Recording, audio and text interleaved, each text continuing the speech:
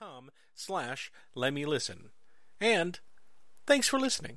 Okay, that's a wrap. Thanks, Steve. See you in 2 weeks when we review Empire Strikes Back. Okay. See you later, buddy. Bye.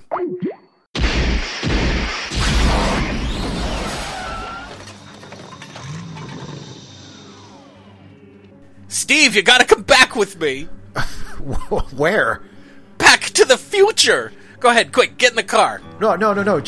Jason, we just recorded a new podcast. Well, bring it along. This concerns it, too. Well, wait a minute. Jason, what are you talking about?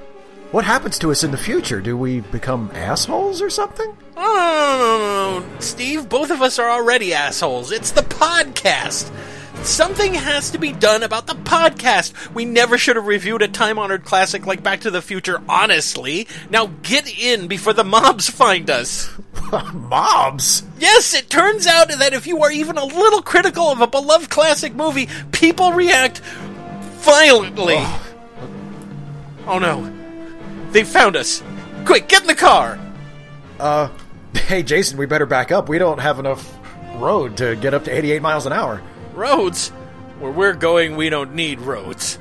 Now, quit. Hit record, because while we travel through time, we're going to re-record our review.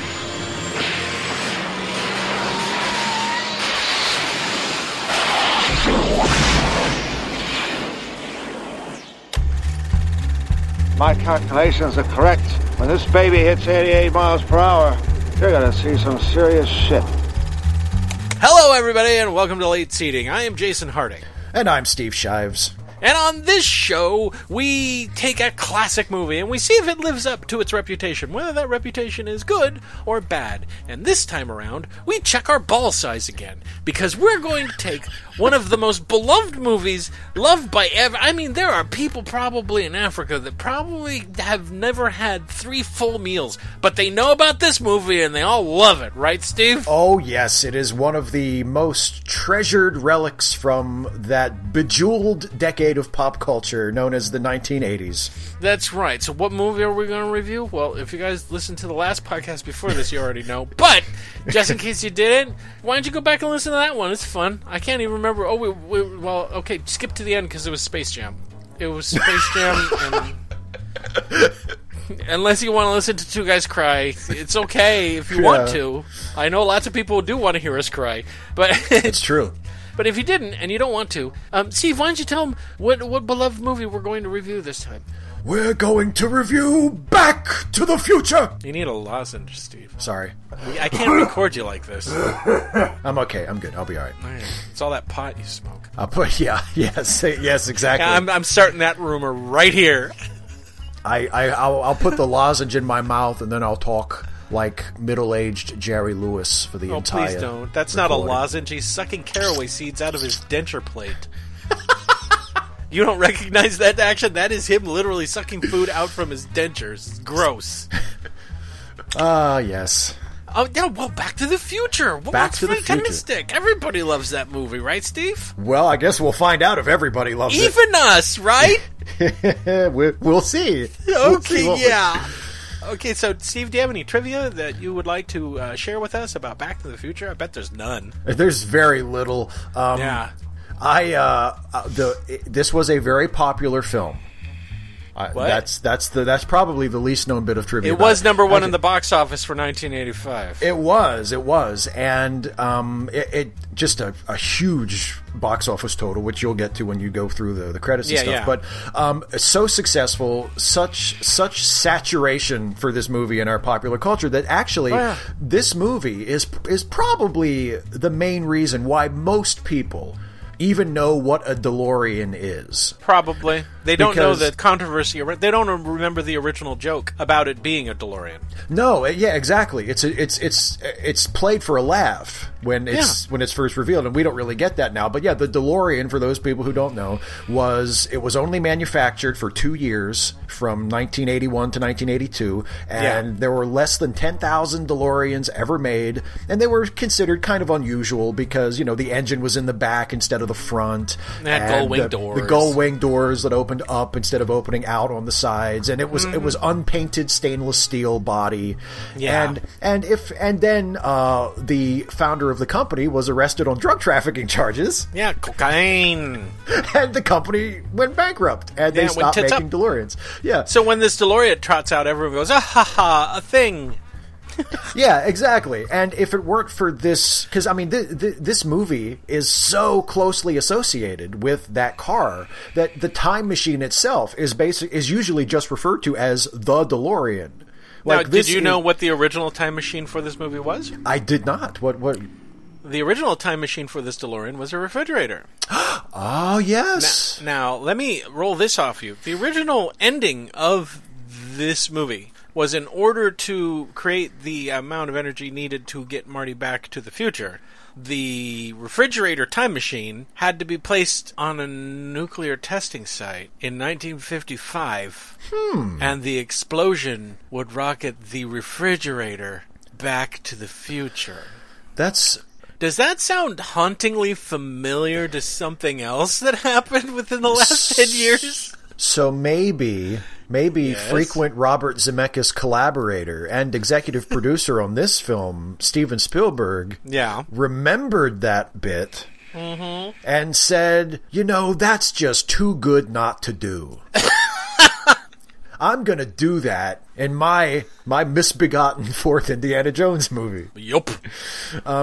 Yeah. Any other trivia? Yeah, well, of course, because this movie raised the profile of the DeLorean so much, John DeLorean actually wrote Robert Zemeckis a thank you letter, thanking him for immortalizing his vehicle. Yeah. And there are a couple of other little things, little anachronisms in the movie, because it's, of course, a time travel movie where most of it takes place in the 50s, so the 50s had to be recreated in the 80s, and there are a few things that the producers did not represent accurately. What kind of nerd are you being right now? Are you being a history nerd or a 1955 nerd, or I am being a nerd who is being extremely picky about the continuity and the anachronisms of this film. Okay, like what? Like, for instance, there is a scene when Marty McFly is watching an episode of The Honeymooners in supposedly November 1955, when in reality that episode would not air until December 1955. Gadzooks and gazoiks. Which is impossible, sir. I hate this movie now. As well you should. There was also several other anachronisms. For instance, the dinner plates used by the Baines family in that scene were not manufactured until the 1970s. Oh, Explain that, if you will.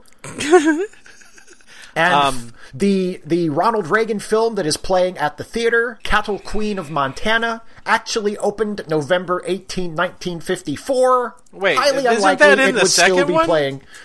Isn't that in the second movie, not the first one? It's in the first. Did you even watch this film? I did. I didn't read the marquee, The marquee was for Cattle Queen of Montana, starring Ronald Reagan, which opened in 1954, making it very unlikely that the film would still be playing when Marty saw it in 1955. Maybe it was just very popular in Hill Valley. They really like Cattle Queen of Montana. Well, it is in California. Ronald Reagan was elected governor. Perhaps there's something there. It's not so much of a nitpick, is it, history continuity nerd? You've shattered my reality. I'm going to go get drunk. Good day, sir. It's very brave of you to exhibit your real personality here on the podcast, Dave. Okay, I'm back. I'm back to my normal cool self now. All right, great. My super cool self. The Who Made It, please? Let's do it. All right. Let's shoot this horse and move on to something better, shall we? All right, it was directed by Robert Zemeckis. What else has he made? A little tiny film. Who Framed Roger Rabbit? No one knew that one. Yeah, inconsequential. And also, another movie that kind of shares a little DNA with this one, Forrest Gump. Yeah. A movie about a clueless white dude who inadvertently causes the majority of the history from 1950-something to 1990-something. There's only a little bit of that in this one, where white people get to take credit for other people's accomplishments, but it's in there. But Zemeckis liked it. Zemeckis liked it so much, he said, I'm going to make a whole movie of it. He was like, hey, you know that part where Marty invents rock and roll? Yeah. What if he did everything else, too? That's right. Technically, it's a bootstrap paradox, but we don't want to get into that right now. What if I made a movie where white people took away everything that black people did? Not just black people, but Elvis, everybody. You know what? I always wanted to make a reverse Forrest Gump, where it's Forrest Gump, but he causes all the awful things that happen from the 1950s onwards. So, like, he's the second gunman on the grassy knoll by accident. He's like, that's a nice pop gun. Oh, God. I shot one like that in Vietnam. And he just picks it up and it goes off in his hand and hits Kennedy in the head. Oh, no, I shot that nice young president. He's been shot. In the brain. It got all over his wife's dress. He's the one that suggests reading Catcher in the Rye to the guy who shoots John Lennon. Oh, my God. So he basically just enables assassinations. Yeah, and terrible things. He just goes through history inspiring assassins. Exactly. He's walking through Alabama and he's like, hey, do you know where that preacher is speaking? Well, I did see someone down there at that hotel. Went by the name of Martin Luther King. Thanks, stupid. He just walks past him.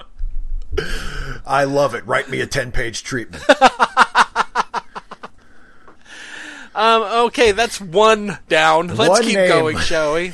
Let's do it. All right, it was produced by Bob Gale. Bob Gale is a writer, and he's written a lot. Near and dear to my heart, he wrote an episode of Kolchak the Night Stalker, and he's written a lot of comics. He came up with this idea, I think, back in Zemeckis and Gale did a couple of movies in the late 70s that Steven Spielberg produced they're not good. It's Used Cars in 1941, and eventually we're going to have to do 1941 on this show. Yes. Because that's a pain. Oh boy. Nearly ended Spielberg's career, ended a lot of people's careers. It's a black mark in the careers of pretty much everyone involved. And effectively ended Zemeckis' and Gale's careers up to this point, for the most part. But Gale, and he worked on both of those. He was a writer, but he worked in television and all that other stuff. So, thank you for Kolchak. Thank you for the comic books. He's worked on Batman. He's worked on lots of stuff. Yeah. Also produced by Neil Canton, who produced one movie that is very near and dear to my heart, and that's Buckaroo Banzai. Oh, yeah. Written by Robert Zemeckis and Bob Gale. So that saves me any explanations of what else they've written. I don't care anymore. Your stamina for these credits are just gets less and less every time. Starring Michael J. Fox as Marty McFly. Do I have to say who was originally cast in this role, Steve? I think everyone knows, but we're going to say it anyway. It was the kid from Mask. Yeah, it was Mask Boy. Yeah. What's his name? Stoltz. Eric Stoltz, the drug dealer from Pulp Fiction. Yeah, and assorted other things. He was originally cast because Michael J. Fox, the original one, couldn't be on, and then because of Family Ties, because he was on a sitcom called Family Ties, and then they cast Stoltz, and Stoltz was like, I'm wrong for this part, and everyone else was like, you're really wrong for this part, and then finally they all said, okay, he's wrong, and then Michael J. Fox came back, and they went, yippee! Now we all get to make lots of money. Yep. Also starring Christopher Lloyd as Dr. Emmett Doc Brown, who got the part because John Lithgow said no. Just imagine how different this movie would be. It wouldn't be. I can totally see him playing this part. He'd have to stoop down even more, though. Yeah, that's true, because he's pretty tall. He's enormous. Leah Thompson as Lorraine Baines McFly. Crispin Glover as George McFly. The big controversy about him doesn't really occur until Back to the Future 2. Yes. But he's always been known as a weirdo. I don't think he's a weirdo. I think that he's artistic, and he doesn't like Hollywood a whole lot, I don't think. I would go along with that, yeah. He was raised, his parents were very artistic, and he was raised to be a certain way, and I almost always like his performances because he's different. Yeah, and I'm really surprised at the amount of work that he's managed to get over the years. And he's also my only pick to ever play the Joker, and he's never going to play that part. That's true. He would be a fantastic Joker. Yes, he would. He would be a fantastic Joker. No one's ever going to... Fuck you, Hollywood. You gotta put a name in there. That's a big role. Thomas F. Wilson as Biff Tannen. Thomas was turned into a comedian afterwards, in which he was getting tired of people hating him because he played this part, and after watching this movie with fresh, brand new 2017 eyes, I can understand why people hated him. Oh, yeah. Yeah, it's very clear now, isn't it? Claudia Wells as as Jennifer Parker. Marty McFly's girlfriend, who in 3 films manages to not have any plot, really. She's just kind of there. Yeah. Even when they recast her with a more prominent actress in the sequel, it's like, well, should we write something for her now? Nah. Yeah.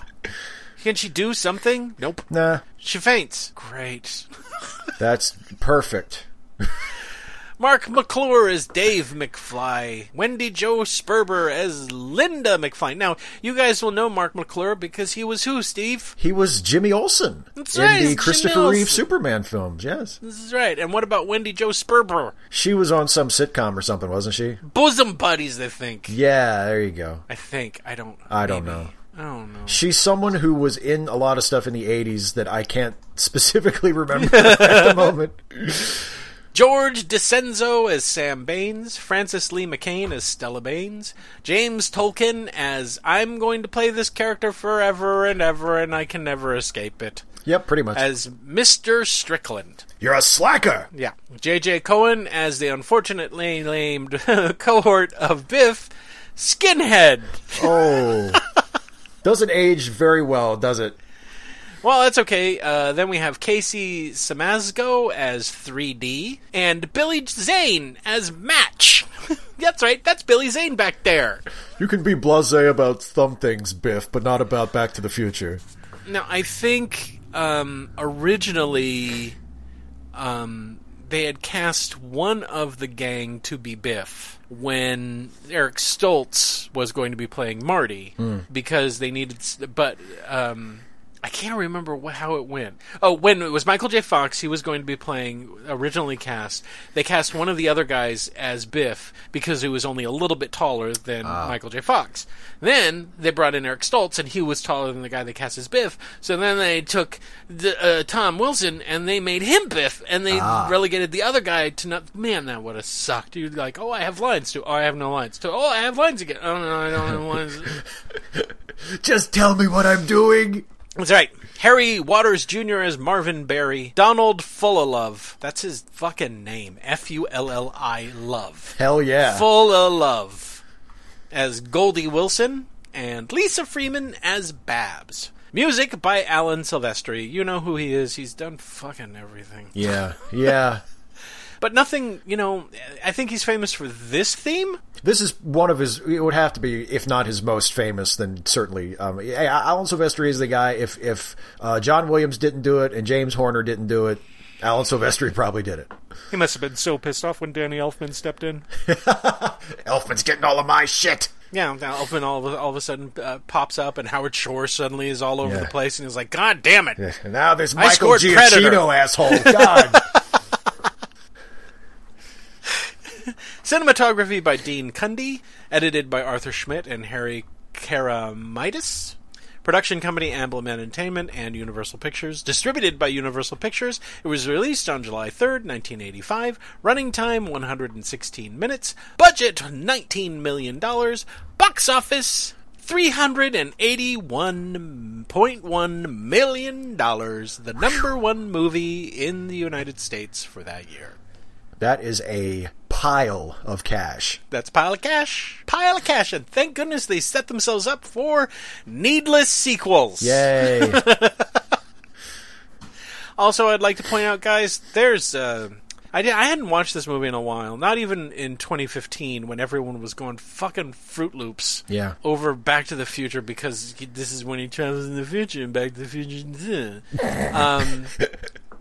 I didn't rewatch it. And I rewatched it for this review, and there's something in this that I didn't notice, and maybe it's because I'm more jaded, and cynical, but holy fuck shitballs, Steve. There's a lot of product placement in this goddamn movie. Yeah, now that you mention it, there's a ton. There is so much of it. McDonald's and Pepsi and JCPenney and...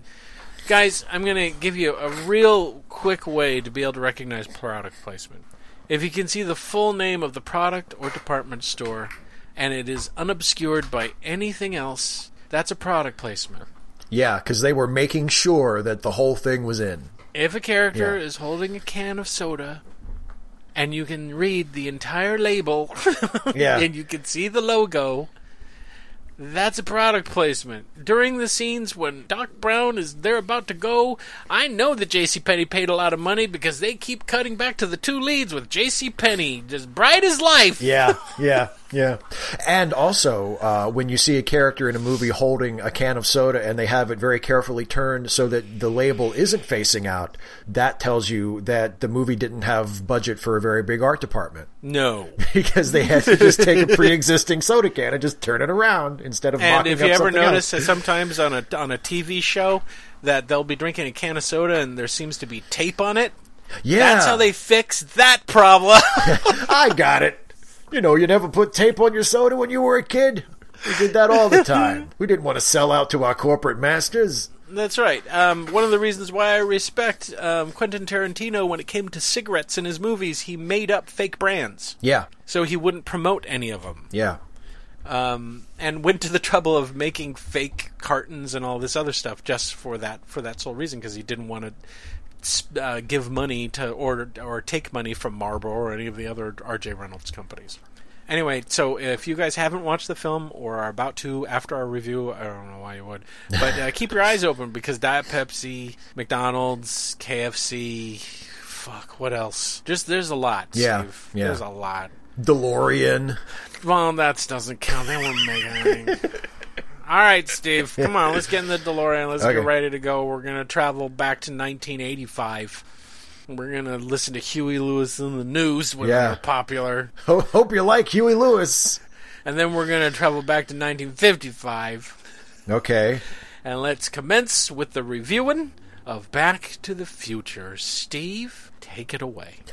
Well, right away, we're transported to another time because we have just a single title card with the title of the film, and then it fades right up, and we're in the movie. It didn't explode? No exploding. No. It didn't shoot in or anything like that? No unnecessary 3D CGI title sequence. Oh. We get we get titles over an opening scene that actually has a lot of important information to give us about the story. Yeah, it does. Number one, there's lots of clocks. Lots of Subtle. clocks. Subtle, because it's... Wait a minute. It's about time travel, everybody. So this is lots of clocks. I sense that time may be an important theme in this film. Also, TV, yeah, and we also get the impression that the owner of the home has not been around for a while. Yeah, because he has an automatic, like Pee-wee's Playhouse, mechanized dog feeding machine that opens a can of dog food. When Pee-wee finally grew up, he was like, "I gotta sell all this stuff," and Doc Brown went, "I'll buy all of that." I hate putting food in my dog's dog dish. I want that. God, I hate doing that. I hate making toast.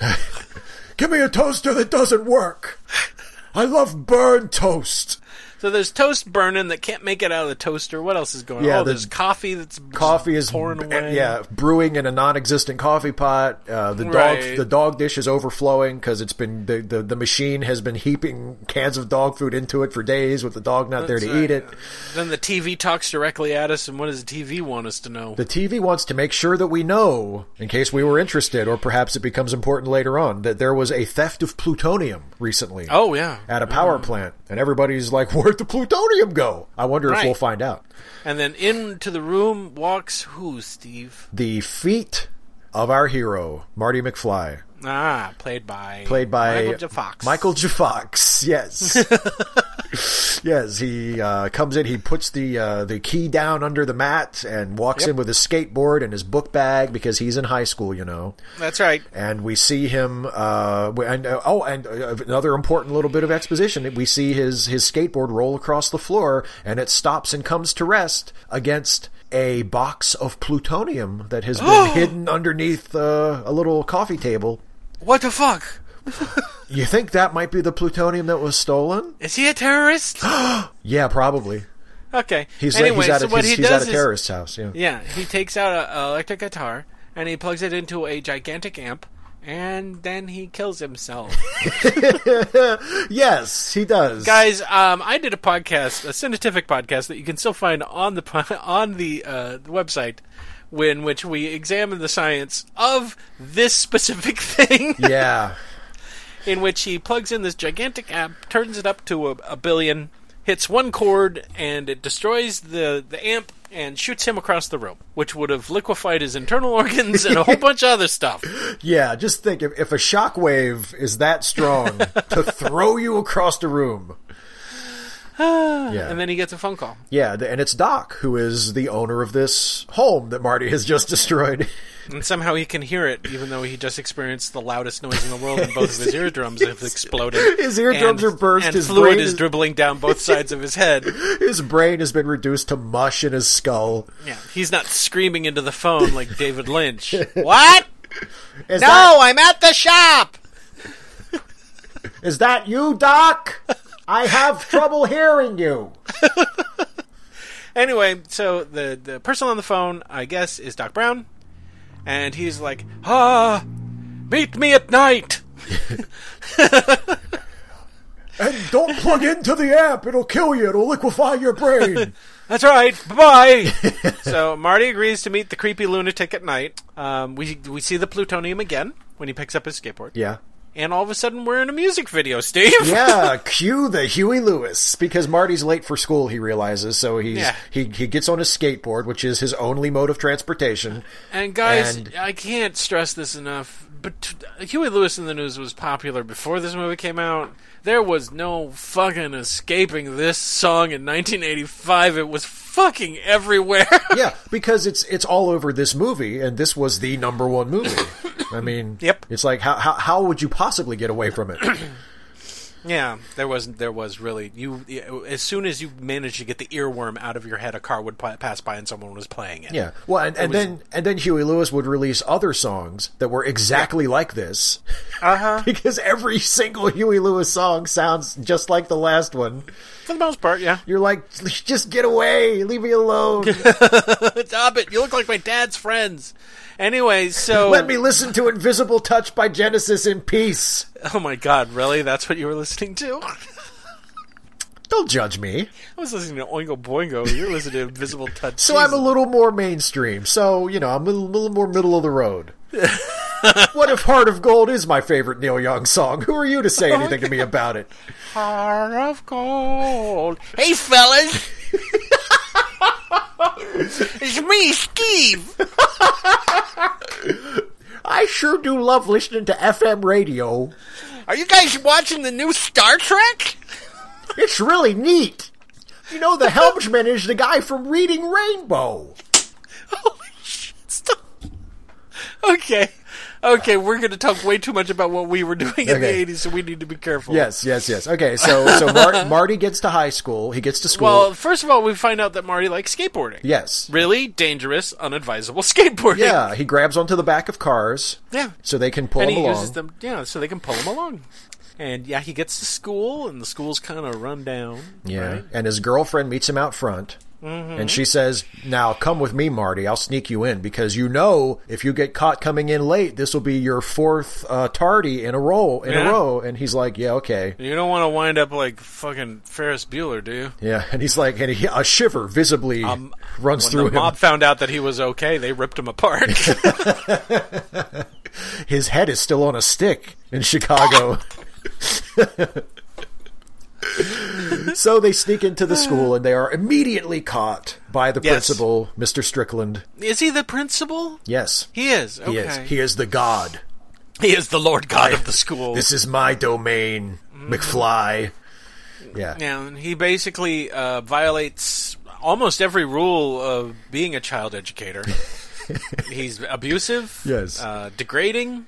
They touch noses at one point when he's trying to, tear down Marty. He throws his father's failures in his face. Yeah, which admittedly he only does to foreshadow, but still not acceptable from an educator. There's a lot of people who are guilty of the crime of foreshadowing in this movie. Oh, boy, howdy.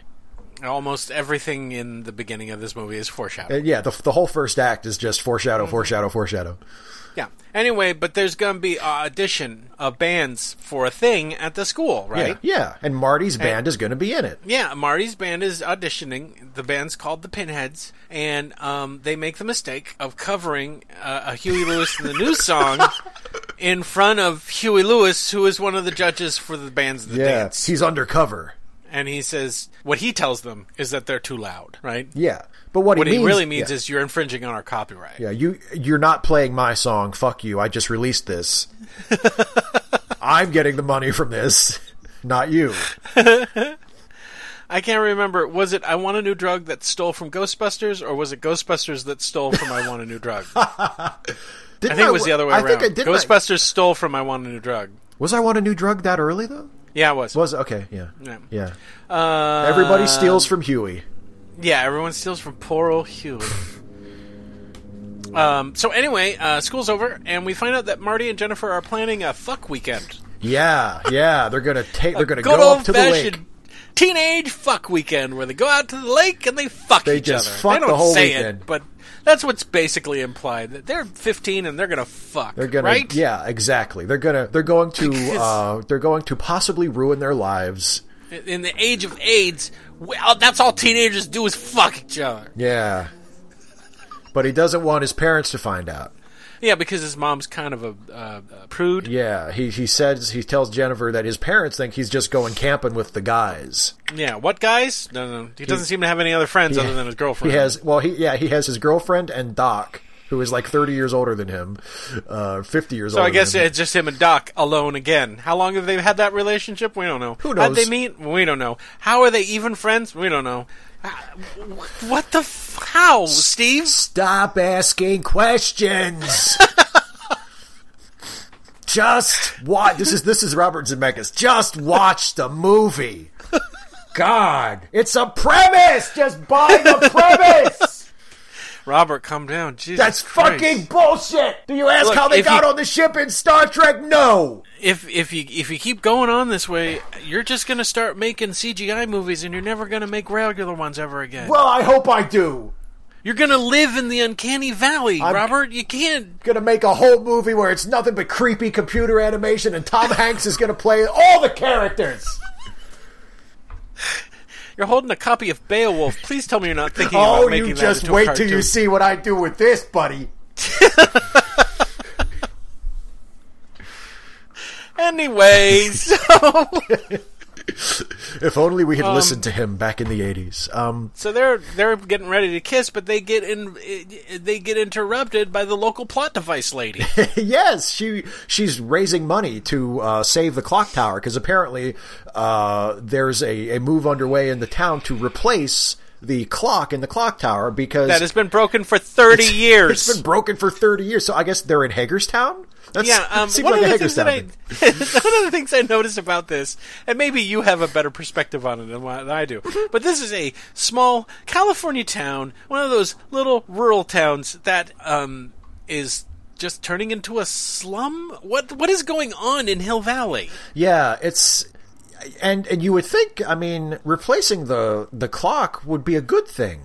Yeah, well, here's the thing. Everything is covered with graffiti. Yeah, it's all dilapidated. Everything is covered in garbage. Yeah. All of the theaters are porno theaters. Nothing is good or nice. You're wondering where these good and nice people, why they're continuing to live in this place that just seems to be plucked directly out of 1976 New York and kind of plopped into rural California. Yeah. It's like Stars Hollow from Gilmore Girls, only in the upside down. I never. It's like, wow, you pulled on two things right there. You Way didn't to expect go. that, did you? I got to make you an award. That's impressive. You didn't expect Gilmore Girls and Stranger Things crossed over, did you? Yeah, but it's like that. It's like, you can tell, like, well, it seems like it used to be kind of a nice place, and they've sort of let it go to shit. But that's kind of the 80s. That's kind of what happened to America. He takes one of the flyers after the lady explains that the clock tower was struck by lightning on this particular date, and that we were raising funds, and he gives her a quarter, and she gives him a flyer, and then his girlfriend writes "I love you," and then her phone number on it because she's staying at her grandma's. It's a lot of stuff, boy. And then he goes home, and we meet Biff. Oh, Biff. There's no "Oh, Biff." There's no "Oh, Biff," Steve. No? I will completely say this. In 1985, sure, this character's acceptable. In 2017, this character needs to fucking die at the end of this movie. That's true. George needs to beat him to death. Yeah, we meet Biff because, first Marty sees that the car has been wrecked. It's being towed into the driveway when he gets there. And he's like, oh shit, there goes my weekend with Jennifer, because that's the car I was going to take. Then he goes inside, and it turns out that apparently Biff had borrowed the car and wrecked it, and is now in the process of blaming the accident on George, Marty's dad, because he says the car George had a blind spot. Yeah, why didn't you tell me the car had a blind spot, McFly? Also, there's also a couple of really subtle jokes in here that are really funny, like when he says, "Who's going to pay for my dry cleaning? Because when I got in that accident, I spilled beer on my coat." Yeah. Which implies that he was drinking and driving. Yes. Without flat out saying he was drinking and driving. Yes. Which isn't bad, but we pick up that Biff is an asshole and we hate him. Yes. And that he is basically pressed George McFly, Marty's father, under his thumb because he's doing his work for him. And he eats food out. He takes a beer out of the refrigerator. Man. He's just the worst person ever. He's awful. He's just a piece of shit. Worse. Yeah. He just gets worse, Steve. Yes. So now we meet the McFly family. Yeah. Where they're eating. Are they eating? They're eating. What are they eating? Some of them are eating, and George is like working on the report that he is doing for Biff at the table. He's eating peanut brittle. He's eating peanut brittle out of a bowl. We know Marty's mother is drinking. And drops a sheet cake off on the table that they made for their uncle who was supposed to get out of prison. Uncle Joey, who didn't make parole again. Their house is kind of junky. Yeah, it's not super nice. It looks like a house in the suburbs. Yeah. I mean, come on. It doesn't look terrible, but it doesn't look. But to the rich Hollywood assholes who made this movie, it's a monster house. Yeah. And how can anyone live in it? Could you imagine living in that house for 5 seconds? I have brought this up before about Hollywood being out of touch with rural America, and this is one of those ones where more people can identify with the Marty McFly house at the beginning of the movie than what happens at the end. Oh, totally. Because that's a house where people live. Yeah, totally. No one sat down and designed everything. It's full of tchotchkes and knickknacks and fucking shit because people live there. Yeah. And that's a nightmare to rich Hollywood fucking Can you people. imagine? How did he survive? How can they have a house that didn't have a designer behind it? I have to have no emotional connection to anything in my home. You mean you just moved in and put furniture wherever you needed it, and you didn't think about how it looked as a complete piece? Anyway, so we get even more plot points. Right? Yeah, because Mom decided. Well, Marty really needs to pay attention. Because there are key plot points in this. We see that Marty's brother Dave works at McDonald's, and that's not a key plot and his point. Sister Linda can't get a boyfriend because her mom won't let her. And her mom even mentions how she doesn't really approve of Marty dating Jennifer because she's too forward. And then apparently Jennifer called recently, and Mom doesn't like that because when she was a kid, she never called a boy or went on dates with boys, and that's just not done. And also that she's like, "How did you meet Dad?" And then she says, "Oh, well, you see, your grandpa hit him with a car, and then I took him in, and then I went to the Victory Under the Sea dance or whatever it's called, the dance party under the sea dance, and then I kissed him, and I knew I was going to be with him forever." And there's a couple other things in here. She's supposed to be like fat. Yeah. She doesn't look that fat. No, Steve. She's again. It's like Hollywood fat. Okay, yeah, it's Hollywood fat. You know, where people probably fainted when they saw her come out of the makeup room. They're like, "Oh no! Oh God, why are you doing this? You were so beautiful. You were so anorexically thin, and now this. What are you doing? You're destroying your career." Once people see you like this, it's over. Oh yeah, and lots of bad old age makeup, guys. Forgot about that. Yeah, a lot of unconvincing bad old age makeup. So there's that. Anyway, so then Marty falls asleep, gets a phone call. The Professor Lunatic is like, "Hello, where are you? I need you." "Where are my pills, Marty?"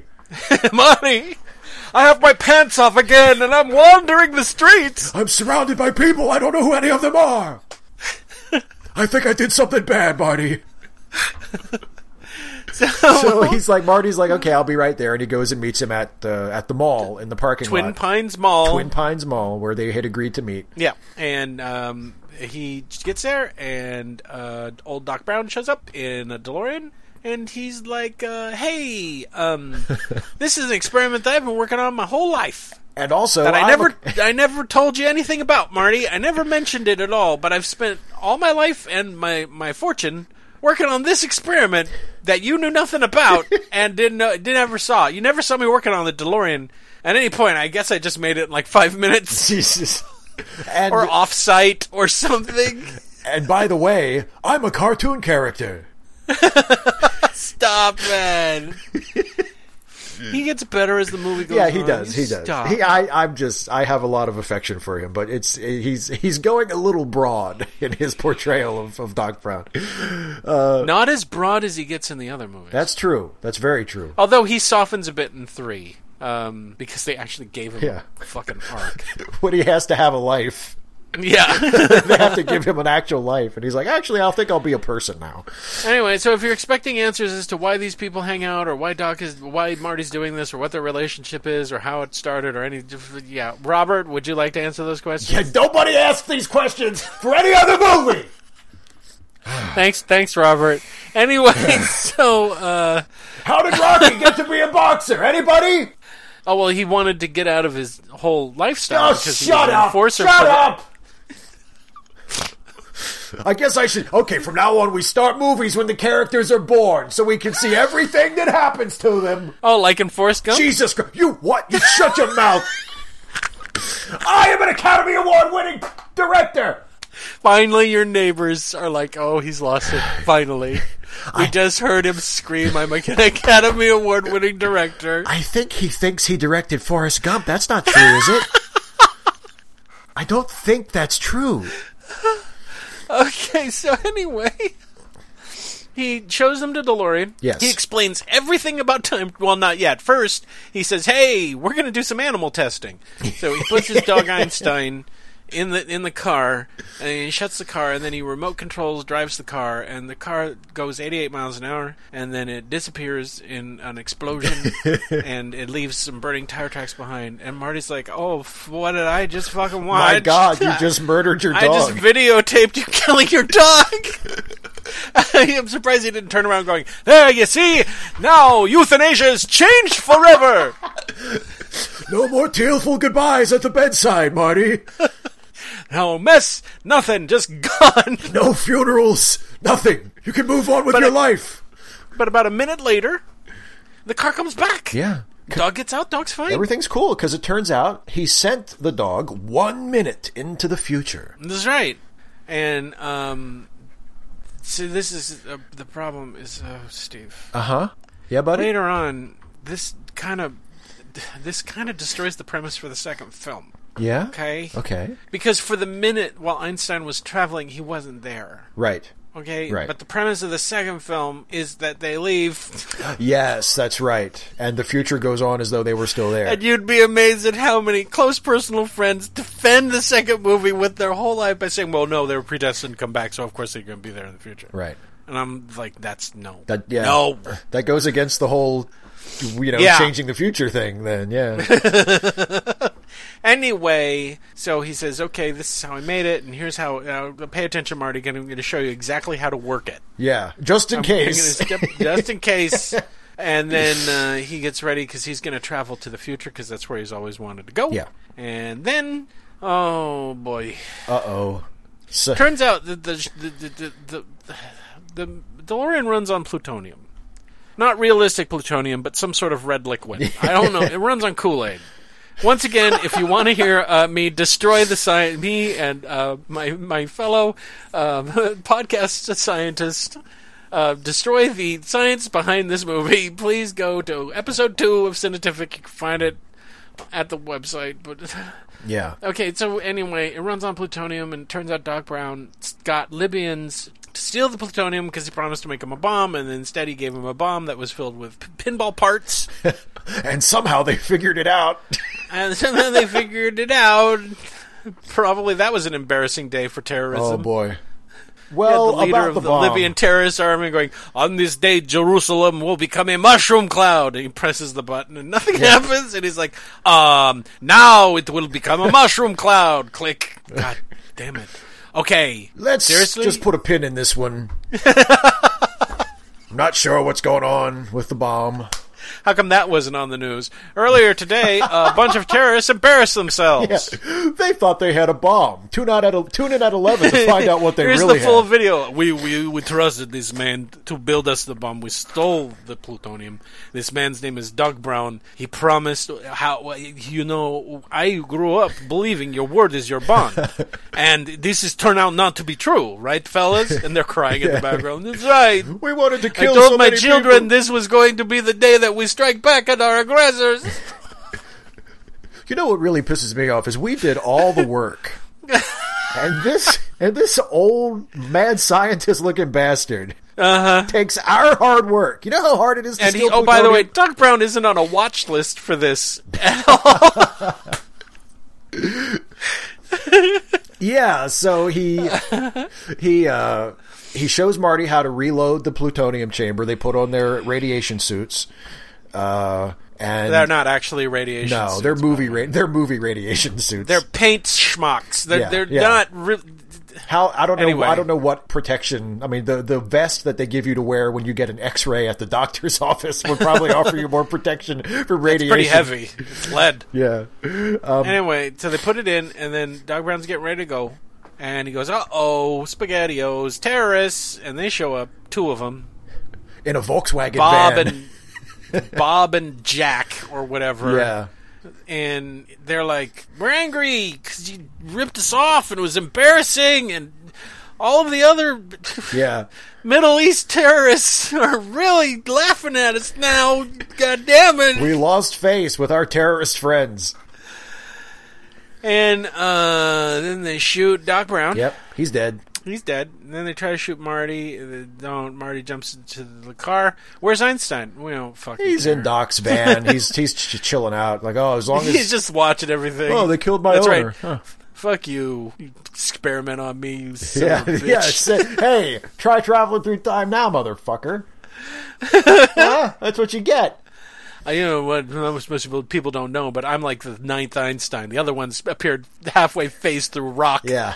Or they're floating in space somewhere. Let me just tell you, the time machine didn't work perfectly the first time. Okay? I'll just leave that there.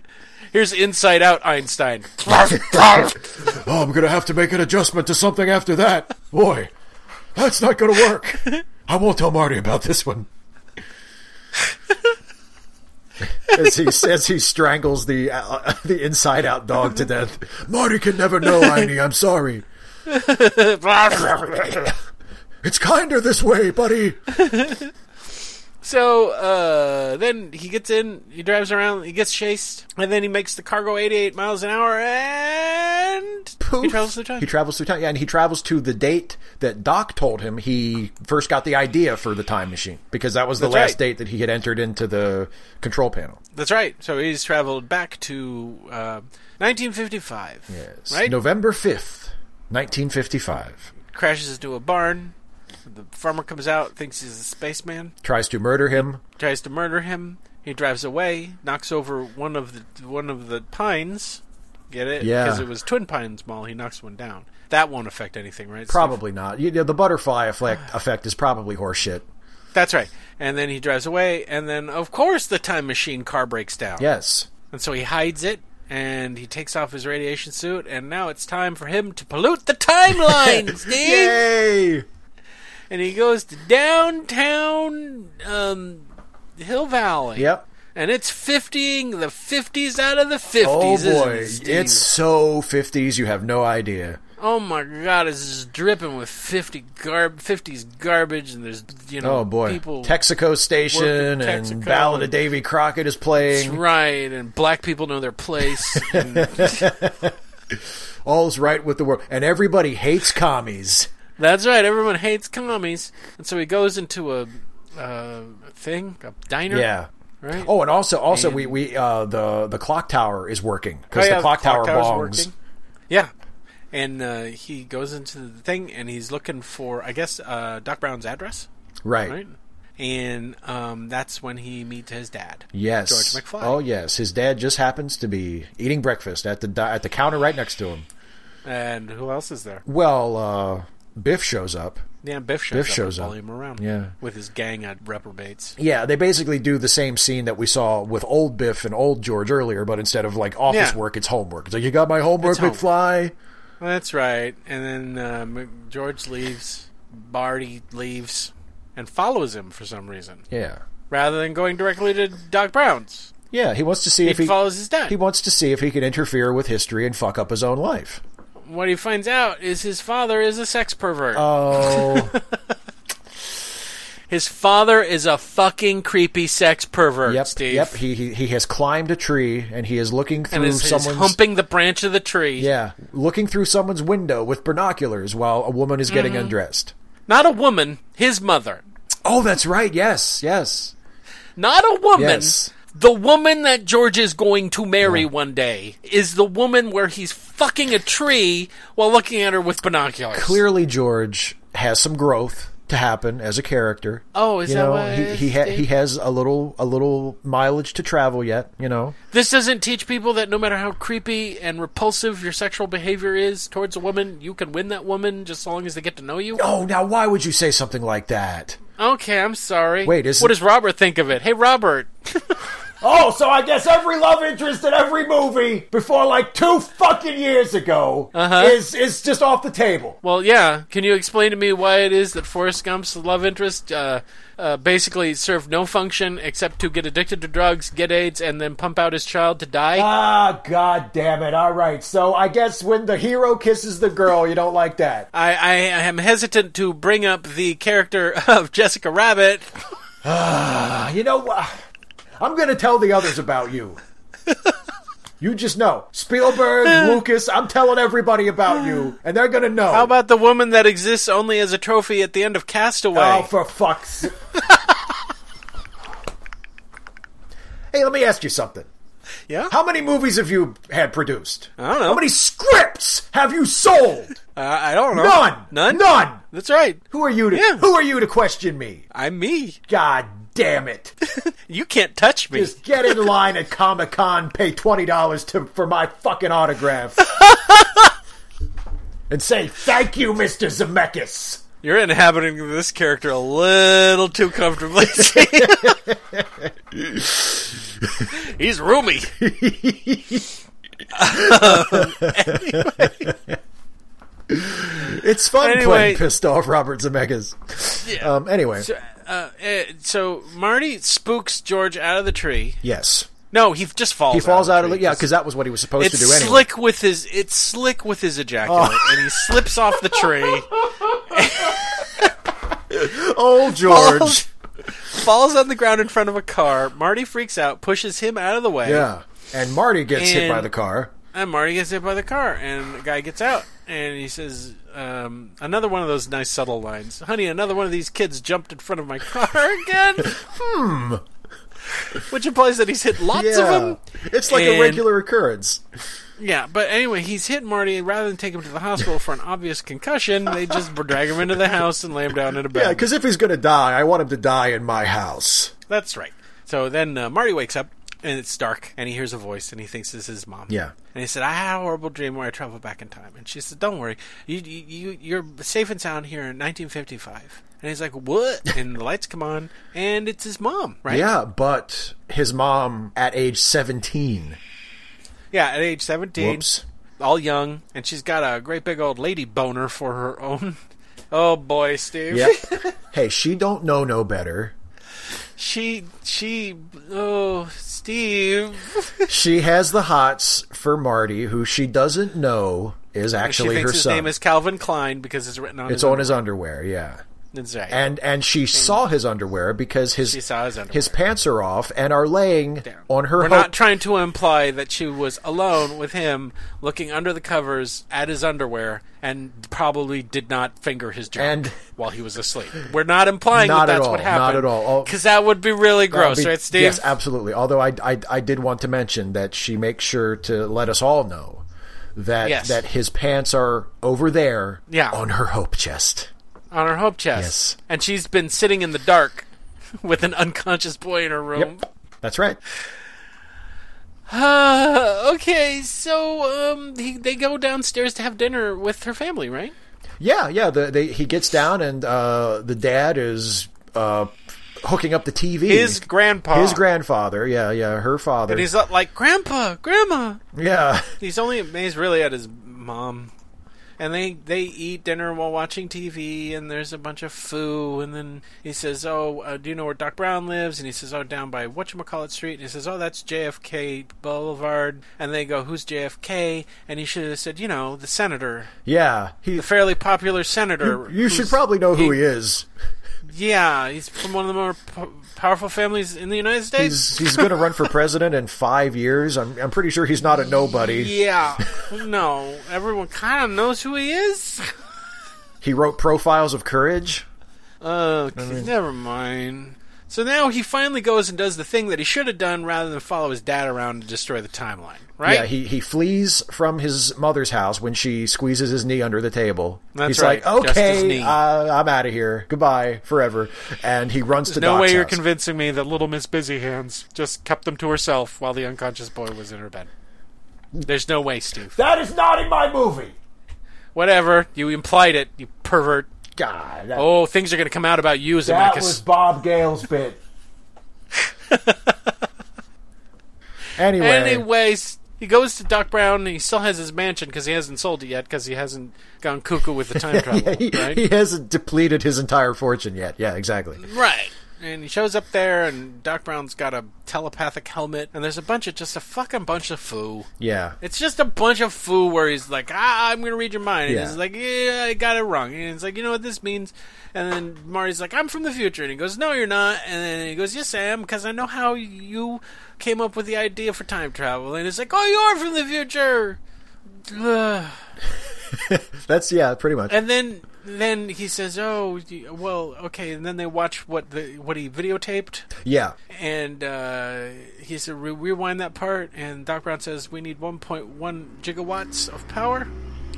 And he has a freak out. He runs to because he can't believe that much power. And then he starts talking to a picture of Edison. Yeah, Thomas Edison. And he shouldn't talk to Edison because he's not an inventor. He's a hack fraud thief. Yeah. Whose name shall go down in infamy. You son of a bitch! You fuck you! You killed an elephant for no reason. Just to show that electricity is dangerous. Yeah, to fucking ruin Tesla. Yeah, to show that what was it? Direct current was bad. Was bad, and AC, alternating current, which was Edison's thing, was the better one. Yeah. Yeah, so much better. You can't be killed by AC apparently. No, of course not. Fuck you, Tesla. It wasn't like the electric chair became a way of killing people in this country. Oops. You never know what's going to happen. That's just science. So anyway, it turns out that he's like, okay, well, we're going to figure out a way to get you back to the future. And it turns out the whole thing that you did with your dad is erasing you from history. Because they look at a picture and his brother is disappearing from the picture. Yeah, right? Apparently it happens in slow motion. It happens slowly. Yeah. At no point when his brother is completely out of the picture does Marty not remember having a brother. Yeah. Which would have been an interesting point where he just doesn't remember ever having one. Right, because his brother never existed. Right. Nope. That's not the way it works. Anyway, yeah, okay. So anyway, instead of instantaneously, which would have, again, destroyed the bootstrap paradox, because if he never traveled back in time to do the thing, then none of this would happen. Right. And, I hate fucking time travel. It hurts. Anyway. It hurts in my head. He has to do a bunch of time travel matchmaking, Steve. Yeah, because he can't go back to the future without making sure his parents get together first. That's right, and he better call Freud, because there's so much Oedipal complex things going on right now. Oh, Steve. Oh, boy. Yeah, so Marty goes and he finds George at school, and he tries to get George to ask Lorraine, his mom, out. But they're in the cafeteria, right? But it doesn't work because he finds out that his dad writes science fiction. Yeah, science fiction stories. But he's too embarrassed to show anybody, right, because he's afraid they won't think it's any good. He couldn't handle rejection. And there's a nice little moment in there where he recognizes himself and his father. Right, because that's something that Marty said about his music. He's afraid he couldn't handle rejection. And that's right. And then we look over and we see that Biff is a sex predator. Yes, he is sexually assaulting Lorraine in the cafeteria in front of everybody. In front of everyone in the cafeteria, yeah. Yep. And then when someone tells him to stop, he turns into a violent sex predator. Yeah. Until Strickland shows up, and then he's like, I'm going to get you later. And then he keeps pursuing his dad, and his dad's like, stop following me. There's no one on Earth that can change my mind. And so what does Marty do? He goes back and gets the radiation suit that he brought with him from the future, and he puts it on, and he gets his Walkman that he also brought with him from the future, and he puts in a Van Halen tape, and he sneaks into George's bedroom at night. That's right. And puts the headphones on him and blasts the music at really high volume. And George wakes up and he's like, "What's going on?" And Marty says, "I'm Darth Vader from planet Vulcan." Yeah. And then we cut after that because that's the punchline. But then the next, because that's as far as you really want to go with that bit. Yeah, because you don't want to see the rest of their conversation. Because it's funnier when he comes up and he says, Darth Vader from the planet Vulcan said that I have to ask Lorraine out to the dance or he's going to melt my brain. Yeah, is a funny line, and you just go with it. Yeah. It's well written. Yeah. I'm not going to take that away from him. No, of course not. So now... I'm going to take away other things. I'll take away everything else that it has until it begs me to die. So then they go to the diner where Lorraine is. Yeah. To ask her out. Yeah. Biff shows up to wreck everything. They chase him outside. Marty invents the skateboard. Yep. Yes, he does. Yes, he does. By taking a kid's push wheel cart and ripping it apart. Ripping the top of it off. Apart. And then skateboarding around, and then they try to they attempt manslaughter. They try to run someone over with their fucking car, and then he does a great stunt where he runs over the car, and then they hit a thing of manure, and it dumps into the car. Appropriate punishment for people who are trying to murder someone, right, Steve? Yeah, just kind of a comic pratfall. That'll show him. That's right. Wah, wah. Ha, ha, ha. All that Biff. He sure got his comeuppance, didn't he, folks? That's right. But now we got to cut back to Doc Brown's place where he outlines the whole thing that happens at the end. Yeah, because they figured out, because they know that the lightning's going to strike the clock tower, because that's why the clock doesn't work anymore. Right. And because of the flyer Marty had. Yeah.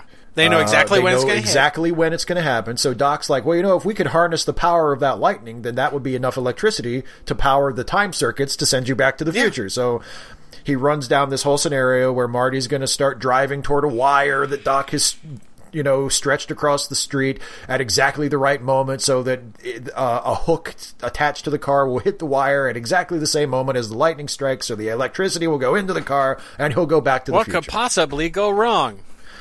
Every single thing. That's right. Anyway, he's going to concentrate on the science stuff.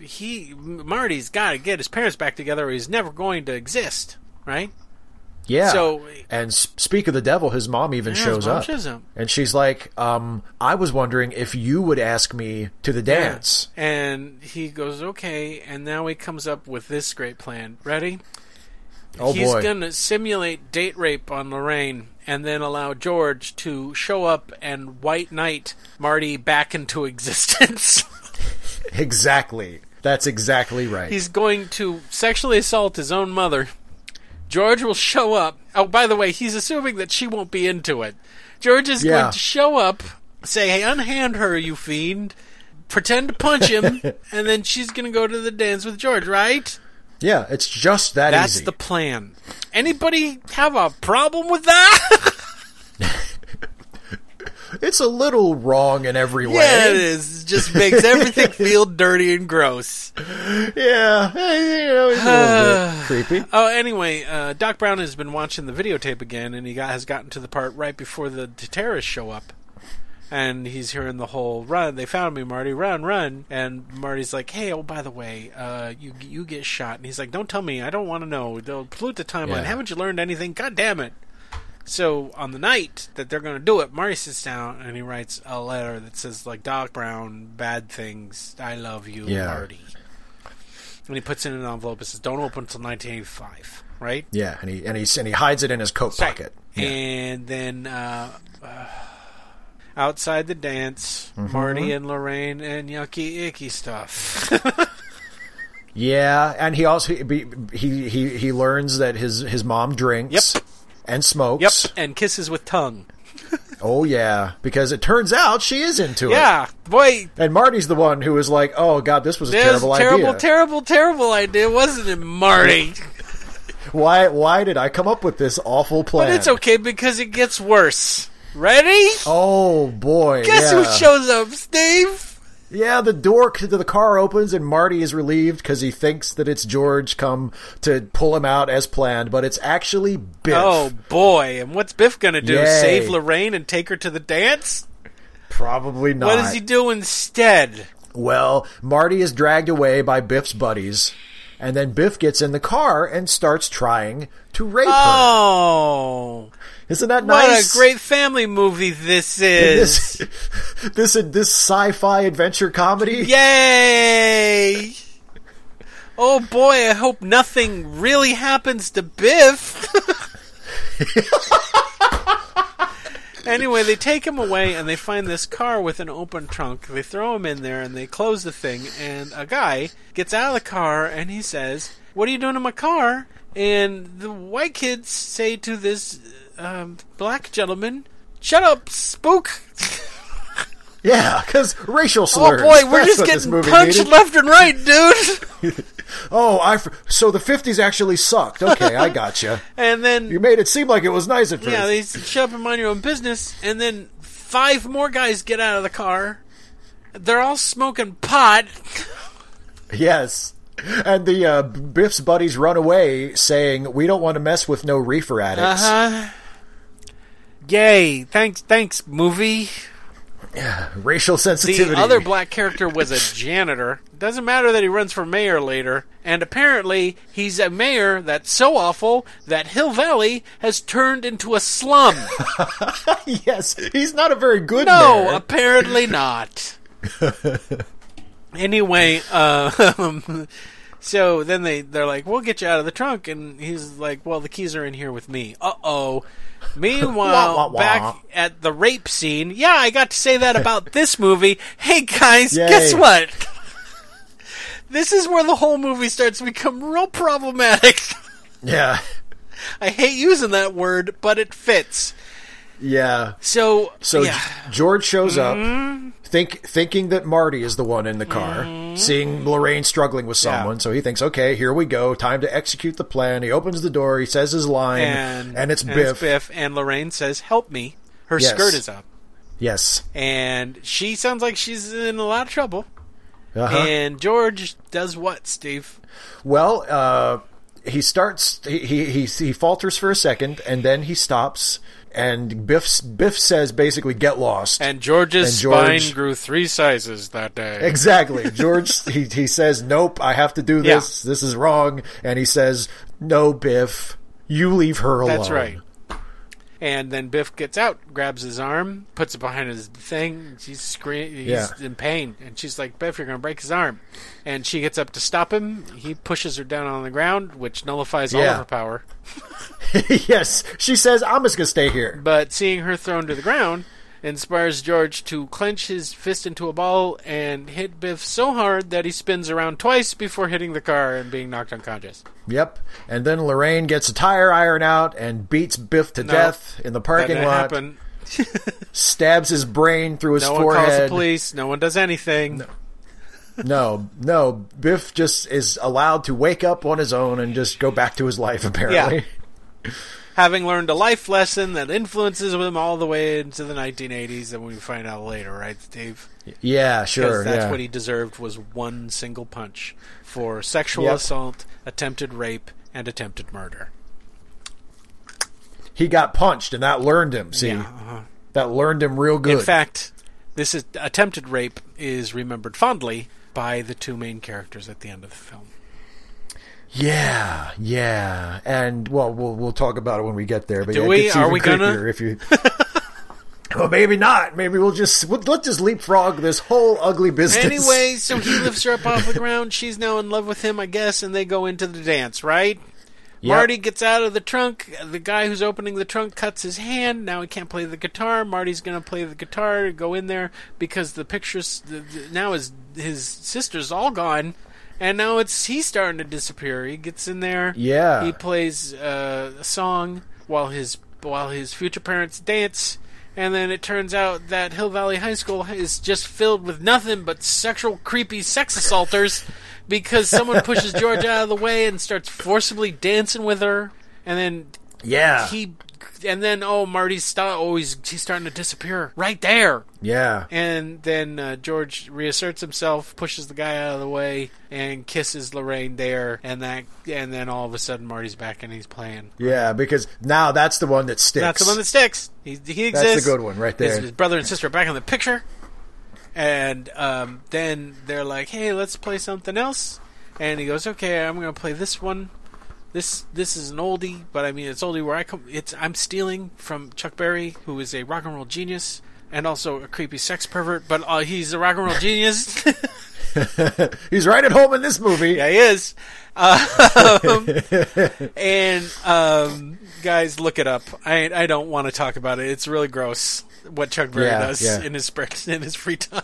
Yeah, it's not good at all. It's not. It's not good at all. But he doesn't deserve to have a little teenage honky travel back in time and steal his brand. Yes, and invent his music. That's right. Yes. But anyway, so they start playing Johnny Be Good, right? The guy who's injured gets on the phone and says, hey, Chuck, it's your cousin, Marvin. There's the new song. There's what you do it. You know this quote by heart. You did it before on one of the previous podcasts. It's your cousin, Marvin. Chuck. Marvin Berry? You know that new sound you're looking for? Well, listen to this. And then, you know, and he plays the song that Chuck Berry apparently remembers note for note and then records himself. It's another bootstrap paradox, but okay. Then he goes a little overboard. And then people are like, gah. And then he says goodbye. What are you doing with that guitar? Yeah, it also turns out that Marty has a remarkably different singing voice when he's singing Johnny Be Good. Yeah. His voice sounds like it's traveled, like he's drank a lot of whiskey and smoked a lot of cigarettes. He's got a great rock and roll voice. And it's weird how it's just as loud no matter how close he is to the microphone. It's also weird how, despite the fact that Michael J. Fox is known for the breaks in his speech, like a teenager, that disappears when he's singing. Anyway, so he says goodbye to his mommy and daddy, who immediately blank their memory of this person out of their lives. They so when their teenage son grows up into that exact person with the same fucking name, it's not weird at all. No, not at all. They in fact never mention him when they recollect about how they got together. Yeah, that's true. Yeah, they never go, oh, remember that kid, that weird guy who hung around? Oh, I had such a crush on him. Nope, gone, forever gone. Anyway, so he goes back, he meets Doc Brown, they get the car out, they're getting the plan together, and Doc Brown reaches into his coat pocket, and what does he find? Oh, he finds the letter that Marty wrote warning him about the Libyans, and he's like, what the fuck? I told you not to give me information about the future. I'm going to tear up this letter. In the wind. Which will become important later because he does something that's fucking impossible.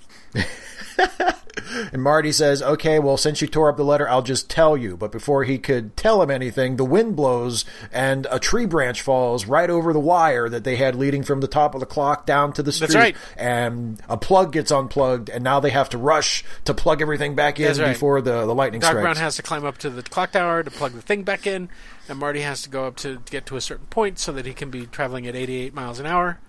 Right. Something that he did in the parking lot of the mall, but now the only way he can do it now is by driving 19 miles away. And yes. Takes him a long time to get there. Yeah, it does. Anyway, the alarm goes off for him to go, and then the car won't start, and then the car does start, and then Doc Brown nearly dies 15 times plugging this wire back in, and then the car's coming, and he plugs it in. But then it's unplugged down at the base, so then he rides the wire down to the base, and the car's coming, and he plugs the plug in just as the lightning strikes, and it kills Doc Brown because we see electricity go through his body. It goes straight through his body, yes. 1.1, that's survivable, right, Steve? Sure. And not only is it survivable, he seems completely fine. He doesn't even seem scorched or hurt or anything. He has all of his memories intact, everything. Yeah. So the DeLorean disappears, travels. Doc Brown is, like, happy, right? Yeah, because his machine worked and Marty's been sent home. To the trash pile of Hill Valley in 1985, right? Yeah. The town itself. Good old 1985. Yeah, and it's so filled with garbage and porno shops and homeless people, right? Homeless people that Marty knows by name, apparently. Yeah. And then he immediately tries to drive the car to where Doc Brown is in 1985, but then it can't start because it's out of plutonium or something. I can't remember.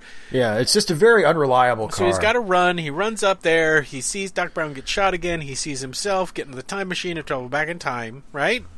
Yeah. Runs up. Oh, no, Doc Brown's dead. Or is he? It turns out he's not. How? He wakes up. He ripped up that letter, Steve. How does he know about all this? Well, first he opens up his jacket or his radiation suit, and he's wearing a bulletproof vest. And Marty's like, "What the fuck? How did you know?" And he reaches into his pocket and he pulls out the letter that he had taped back together. Oh, that he managed to find when he threw the pieces in a high wind and a storm. Exactly. A rainstorm. Okay. Steve. Okay, so there's something I need to ask you about.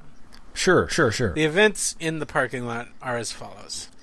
First, he tests it with Einstein, and it makes an exploding noise and sets fire to the pavement, disappears. It then makes another exploding noise and comes back into the parking lot. Mm-hmm. Then, terrorists show up, start shooting a machine gun all over the place, start chasing the DeLorean around, and now do they have a missile launcher? Like an RPG? Yeah. Okay. Yeah. So now they have an RPG and a machine gun. They're chasing the DeLorean around. Then he travels into the future, another exploding sound from the DeLorean, and the van hits a photo booth and explodes. Right? Yes. Oh, yes. Absolutely. Does Hill Valley not have any cops? Like none at all whatsoever? The town is obviously fallen on hard times. I guess so if that's normal. Maybe they had to let the police force go. Not only do the cops never show up, because they both just go home. He's like, oh, well, it's time to leave. Well, whatever. I don't think we need to stay here for any reason. Nobody's coming to question us. It's not even on the fucking news the next day. The news bulletin. Two Libyan terrorists. Their burned corpse were found inside of a van at it's Lone Pine Mall, because it's Lone Pine now instead of Twin Pine Mall. Yeah. Because he ran the one pine over, you see. After a series of explosions and gunshots that no one witnessed. How do we even know about this? Also, lost dog. Answers to Einstein. Wait, does Einstein travel with him when he goes to the future? I don't know. I don't think Einstein's in the car, is he? Because he drops Marty off at the house. He's going off to go to the future, and he goes immediately to the future, right? Maybe they stop by Doc's house on the way over to drop Einstein off. I don't know. They don't care. It's Einstein and all the other Einsteins that came back wrong. They're just going to form their own league of Einsteins. There's the one that was turned inside out that's still alive somehow. The hyper intelligent Einstein that came back, whose brain is bigger than its body. Deadeye Armstrong. Doesn't bark anymore, just stares at me, Marty. Just stares! That is one creepy dog, Marty. One day he was staring at me, and a rabbit exploded behind me.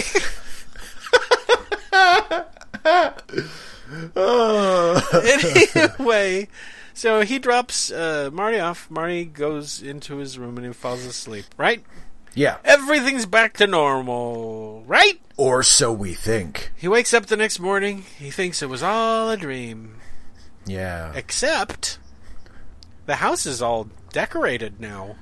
Yeah. It's all boring and beige and gross, awful. Yeah. Got like a leather couch his brother is there for some reason. Why? Yeah. Why is I guess he... Why is he there? Well, if he works in an office and wears a suit now? He has a good job, but he still lives at home because rent is such a bear. In Hill Valley, rent is so high.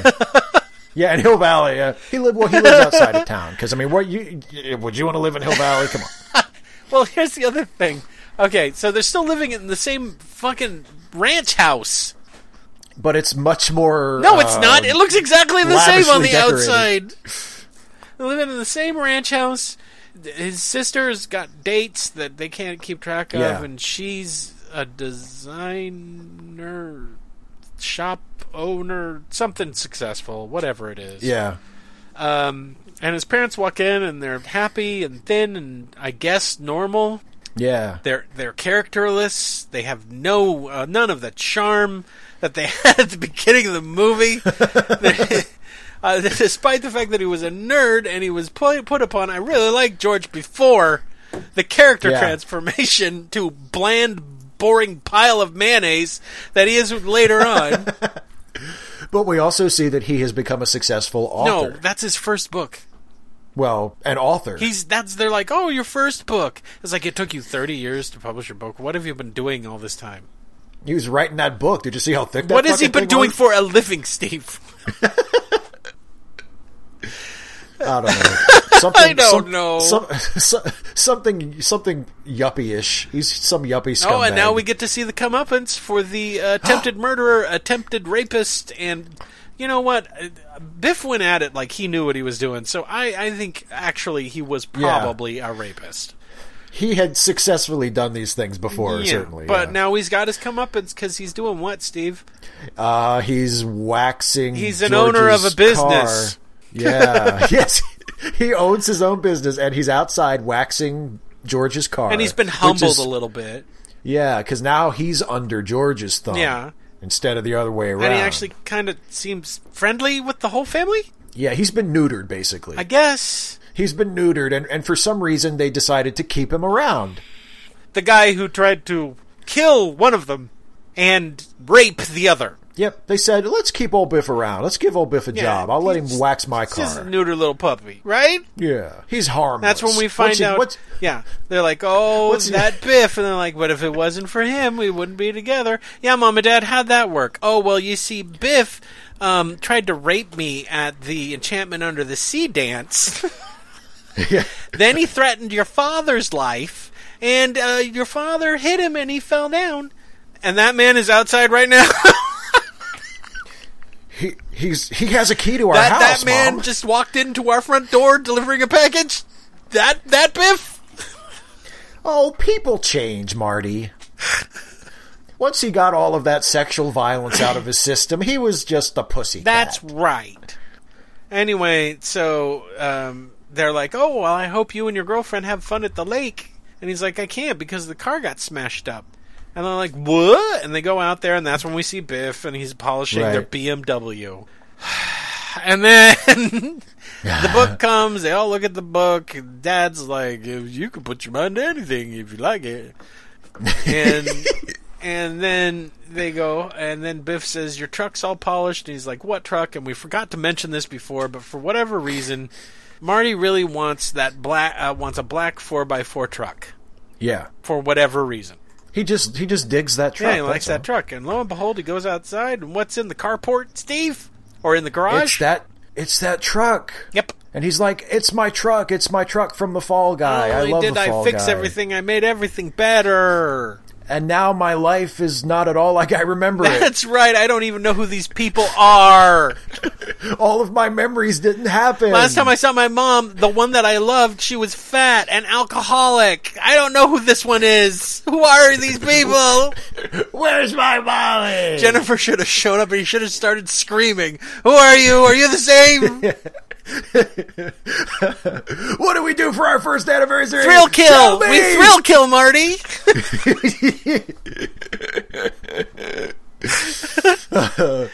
Let's get in the truck and play hobo baseball. Oh my God! What have I become?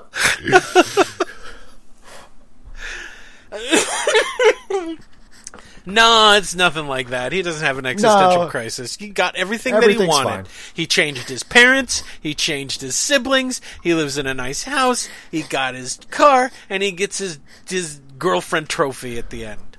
Yep. Who's like, we're gonna fuck at the lake. But before they can go and fuck at the lake, what happens, Steve? Oh, there's a flash and a crash, and the DeLorean appears in the driveway. Knocks over garbage cans or something? Knocks over some garbage cans. The door pops up, and Doc Brown emerges, more cartoonish than ever. Dressed like people thought people would dress in 2015. Yeah. Oh, isn't that sweet? Isn't that quaint? Yeah, it's so funny. Like silver sunglasses and a long red coat. And lots of shiny fabrics. Yeah. And he's got a Mr. Fusion on the back of the DeLorean because, we actually concentrated on things in the future that would benefit mankind, like free energy and not fucking phones that you can access the internet with. It's another one of those alternate reality That's right. things. It's one of 2015 where no one has a cell phone, but everyone has free energy and flying cars. What a hellhole. Thank God that didn't come to be. They have instant hydrogenated pizza. Well, they do have to wear 2 neckties, though. Whatever. So that's... Fuck the future. Fuck the future. Who wants to make that sacrifice? Anyway, he shows up and he's like, we gotta go back to the future because of your kids, Marty. And he goes, but Doc, if I get in the car with you and go to the future, that means we're not there to have the kids. So when we get there, we won't be there and the kids won't exist. Shut up, Marty. Just get in the car. Hey, Robert, did you not see that as being a problem? Especially when you decided to direct a sequel to this movie? If you saw the size of the check that they sent me to make that sequel, you would have done it too. Okay. That's all I'm saying. All right, fine. You can't argue. Look, it was predestination, okay? He was always going to come back to 1985 to live out his life through to 2015. So that's why he was still there. Whatever. You little know-it-all. Is that what you want to hear? Do you want every little question answered? I do. You want me to tell you exactly how a lightsaber works? You didn't work on the Star Wars movies. But that's the same bullshit. Here's what I want to... you answer this question. Hey, Robert, where'd Toontown come from? Well, it's just there. It's where cartoons are from. Have you ever... Has it always existed there? Yes, sure, fuck. Where the same place the Wizard of Oz comes from. The same, it's Metropolis and Gotham City. And where do they come from? Do you ask these questions? Well, they have backstories. I believe that it's in Gotham by Gaslight that we learned about the founding of Gotham City. Oh, fuck. So now I gotta go back and write the entire history of Toontown. Well, it would help. And explain. I gotta put liner notes in my fucking time travel comedy. Did the first guy who drew a cartoon, did the drawing leap off the page and give him a heart attack and they just set up shop in some unused valley outside of Hollywood? Witches. Okay? It was witches. Witches gave life to the first cartoons. There. Does that explain it? That's fine. Is it a better movie now? Yeah, sure. It's still beloved. I don't know why you're carrying around so much anger. Both of those movies are beloved. You can't everywhere I go. What about this? What about that? Hey, Bob. How could Denzel Washington fly a plane like that? How come Forrest Gump's kid didn't have AIDS? Would that have made it a better movie? Is that the ending you wanted, Forrest Gump and his dying AIDS baby? Is that the movie you really wanted to see? Boy, I would be counting the Oscars from that gem. God, I got it. Castaway ends with Tom Hanks starving to death alone on an island. That's probably the ending I should have gone with. You're right. That would have been more realistic. It should have been more cinema verite. He can't figure out how to make fire. He can't catch fish, and he just dies. Merry Christmas, everybody. I'm sorry I brought it up, Bob. It's all right. You would have thought all the Oscars and money would have mellowed you the fuck out. You would have thought. You would have thought. Man, I'm lucky I didn't bring up 1941. Oh, you mother... Anyway, so they get in the DeLorean. Yeah. And the DeLorean rises up into the air because it can fly now. Oh, sure, because it was fixed in the future, you see. And then it wasn't, because it breaks down even more than the next movie. You know, as far as we know. And it drives directly at the audience, and they go back to the future. And the end. The end. We hear Power of Love for the 19th time. That's right. And the movie's over. You get to hear it this time, though, without any pesky movie distracting you. You just get to listen to the music now. Yeah. Okay, so, Steve. Uh-huh. What is your opinion of this classic time travel, sci-fi, romantic comedy date rape film? Back to the Future. It's everyone's favorite sci-fi incest comedy. Well, I'm glad that we acknowledged the many problems with it in our review, and because I don't want to shy away from those or pretend that they don't exist. Yeah. Because, you know, there are problems, and a lot of it is stuff that, like, maybe you didn't think about at the time, but then you watch it and you're like, actually, you know, the Biff and Lorraine stuff in the car at the end is pretty heavy, and that's, you know, it really kind of casts a cloud over the movie. Makes it really hard to watch with Grandma. Oh, yeah. And just seems, seems a little out of place given how adroit most of the rest of the movie is. But just in general, I think this is a great movie. I like you, I had not watched this for a while before I watched it for this. It had been a few years. And every time I watch this movie, I always forget how much I like it. Yep. I really, really like this movie. And what I like about it is the total problems of the date rape scene with Biff and Lorraine aside, which really stick out like a sore thumb. Other than that, the movie is so good at balancing tone and with getting across a very complicated premise and plot in a way that is easy to understand. Mm-hmm. When I watched the movie this time, I really appreciate. It's funny that we've been making fun of him this whole time, but I really appreciate the job that Robert Zemeckis did as a director here. Yeah, because what I noticed this time was. And I've always kind of thought that it was a well-directed film, but what I really noticed this time was Zemeckis directs with an eye for clarity. Mm-hmm. He directs so that the audience will be able to know what's going on. And some of it leads him to formulate shots in ways that are not naturalistic at all. No. Like he has characters standing in ways that people never would stand. Yeah. They're obviously blocked in a very particular way that isn't natural. But he does it so that you get information that you need to get without having to have a character say that out loud or throw it right in your face. Yeah. Like the scene, there's a really minor example of this, but there's things like this all through the movie where when Marty is slipping the letter that he wrote to Doc about the future into Doc's coat. Mm-hmm. And Doc is in the background of the shot doing something, and then Marty kind of slides in from the side in the foreground facing the camera, and he has the letter holding it against his chest. Mm-hmm. So we can see the letter. Yeah. And it's not natural at all. No. Like if you were doing that in real life, you wouldn't do anything like that. But Zemeckis stages it that way, so okay, we know exactly what's happening. Yeah. It orients us immediately. And he directs like that all through the movie. He directs for clarity. And that helps us to grasp, for the most part, what's going on. Mm-hmm. And he's able to do that, and he's able to breeze through, Doc explaining how the time machine works at the beginning beginning, and he just finesses his way over all of these really complicated and preposterous subjects. Yeah. There's Doc sitting in a car saying, "Okay, Marty, come over here. Let me show you how the time-traveling car works." Yeah. And he just does it. He may as well have just said, "Come here, audience. Let me show you how the time-traveling car works." Yeah, exactly. And it's like, okay, now we get it. Mm-hmm. This is the movie. This is what the movie's about. It's a car that travels through time. You're either going to accept it or you're not.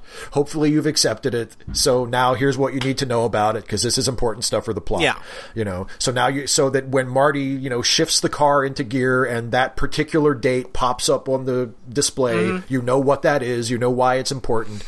We mentioned that the first act is basically just set up. Yep. A lot of foreshadowing, a lot of exposition that we need for later on. But the funny thing is, it becomes incredibly obvious after you've watched the movie a couple of times. And if you're watching it with a critical eye, you start to notice, like, well, gee, I wonder why she's saying that. That's probably going to come back later. Mm-hmm. But when I just watch the movie as a viewer, and I allow it to just entertain me, the plot holes and the machinations and contrivances of the screenplay don't really jump out at me. Mm. It happens in the beginning when you have all of the exposition, and it happens at the end when all of a sudden it's like every possible contrivance that could happen to get in the way of Marty and Doc pulling off their plan to get the lightning to strike the car at the exact right moment. All of a sudden, everything that could possibly go wrong goes wrong, and the thing comes unplugged, and the car won't start, and it's like one contrivance after another. But they're usually played for laughs, and the movie is able to sort of glide past them and keep some tension running.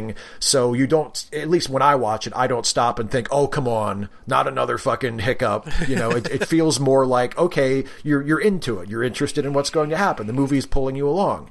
Another example, like the example that I often cite to people for movies like this that are, if you think about them, are just riddled with plot holes, but they don't really come up when you're watching it, is the movie The Fugitive, which is just, the plot for that is so full of holes if you think about it. But when I watch it, I don't think about it. And Back to the Future is maybe an even better example of that, where when we stop and we talk about it like we've been doing, you can point out all the inconsistencies and all the weirdness and all the things that don't make sense.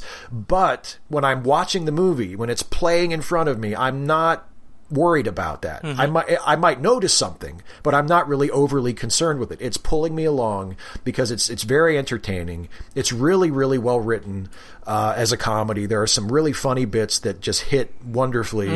The performances are terrific. Think about the fact that Michael J. Fox and Christopher Lloyd really don't have all that much screen time together here. They only have a couple of major scenes together.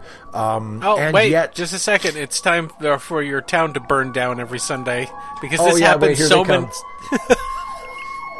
They called the cops because of the Zemeckis impression. People like are starting to yelling. get worried. I think somebody's being killed over there. He's having some kind of an episode. But yeah, so the performances the reason why we buy that relationship between Marty and Doc, the reason why we accept that they care about each other, the reason why Marty's scenes when he realizes that, Doc dies in the future and he can save him by warning the younger version of Doc, and there's a sense of emotional weight and urgency in Marty's actions, is all down to the actors, because they have so little time together on screen. And Michael J. Fox and Christopher Lloyd are able to conjure this relationship that makes it seem like they really do like each other and care about each other and are important to each other. Yeah. That isn't necessarily there in the screenplay, because they're not together all that often. They really have to sell that as actors. Yeah. Michael J. Fox does a terrific job getting laughs out of moments that aren't necessarily even funny, or that could easily have not been funny in the hands of another actor. Right. Like this, I love the shot when he pulls the suction cup off his forehead after Doc is trying to read his mind, and he looks at Doc, and he's like, he pulls it off and it makes the popping sound and leaves a little circle in his forehead, but he doesn't break concentration. He's looking at Doc very intensely off camera, and he's like, I came here in a time machine that you invented, and it's such a goofy scene, and it lands and hits and is so funny to me because Michael J. Fox plays it just perfectly, and there are scenes like that all through the movie. So incredibly well directed, really does mostly a very good job of handling a lot of really heavy lifting. Has that the date rape scene that is just a huge misstep and kind of sticks out like a sore thumb when you watch it now. But other than that, really great directing, great performances, very well written, and one of my favorite movies of its kind. So I definitely enjoyed it. Oh, now you may speak. Is it my turn? Now you may speak. All right. So, this movie looms large in my past. I was 16, so this was a date movie. Oh, yeah. Yeah. Back to the Future is an entertaining film. It really is. It's one of those films that seems effortless in its ability to tell a story and entertain people. And while we've made light of a couple of little problems now in regards to the Biff character, back then it was not nearly as problematic to the widespread people in, that was just like one of the tropes that would happen in movies. If you had a bad guy who was a little rapey and, you got over it. Now that's a real bad problem. And I'm a little concerned that is going to prevent this film from becoming like other films, like The Wizard of Oz. The Wizard of Oz doesn't have any major things in it that really kind of hit you over the head and say, this is our attitudes for this time and place. But this movie does. There was no reason why it couldn't have been Biff was just a jerk, right? He's a bit of a bully, and he could have just grabbed Lorraine's arm and said, you're going to the dance with me. Not, I'm going to rape you in this car in front of the dance. Yeah.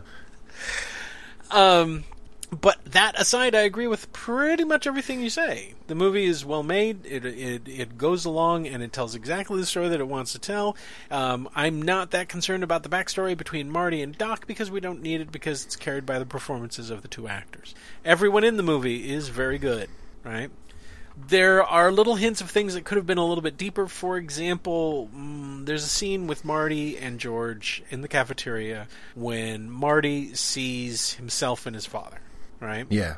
That's actually a very touching scene because we really don't get much of a relationship between his parents and him prior to the time travel, right? He's at a table with them. But that scene is not to benefit the Marty character. That scene is there to benefit the audience, so that we get an idea of who these two characters are, so that when we see them transform, we're like, but that's not really a scene to establish a relationship between Marty and his parents prior to the time travel, right? Right. Which is done for a reason. Because the other thing that we mentioned is that when he comes back after the time travel and they've changed, he doesn't seem to have much of a problem with it. If he had established relationships with his mother and father, like an interaction between the two of them, which showed them to be caring, wonderful people, and he had a relationship with them where he actually cared about them, when he comes back, that becomes a real problem when they're completely different people at the end. Because it totally changed their characters and their personalities. So that lands a little more softly at the end. But it deprives the audience of a more emotionally satisfying arc for Marty. What is Marty's arc in this, Steve? He wants to get back to the future and make sure that his parents get together so he doesn't cease to exist. But what about him changes? Nothing. Yeah.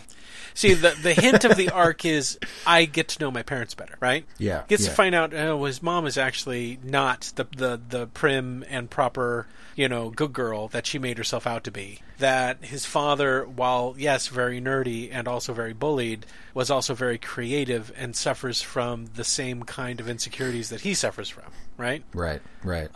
Which is all invalidated when he travels back in time and his family is perfect.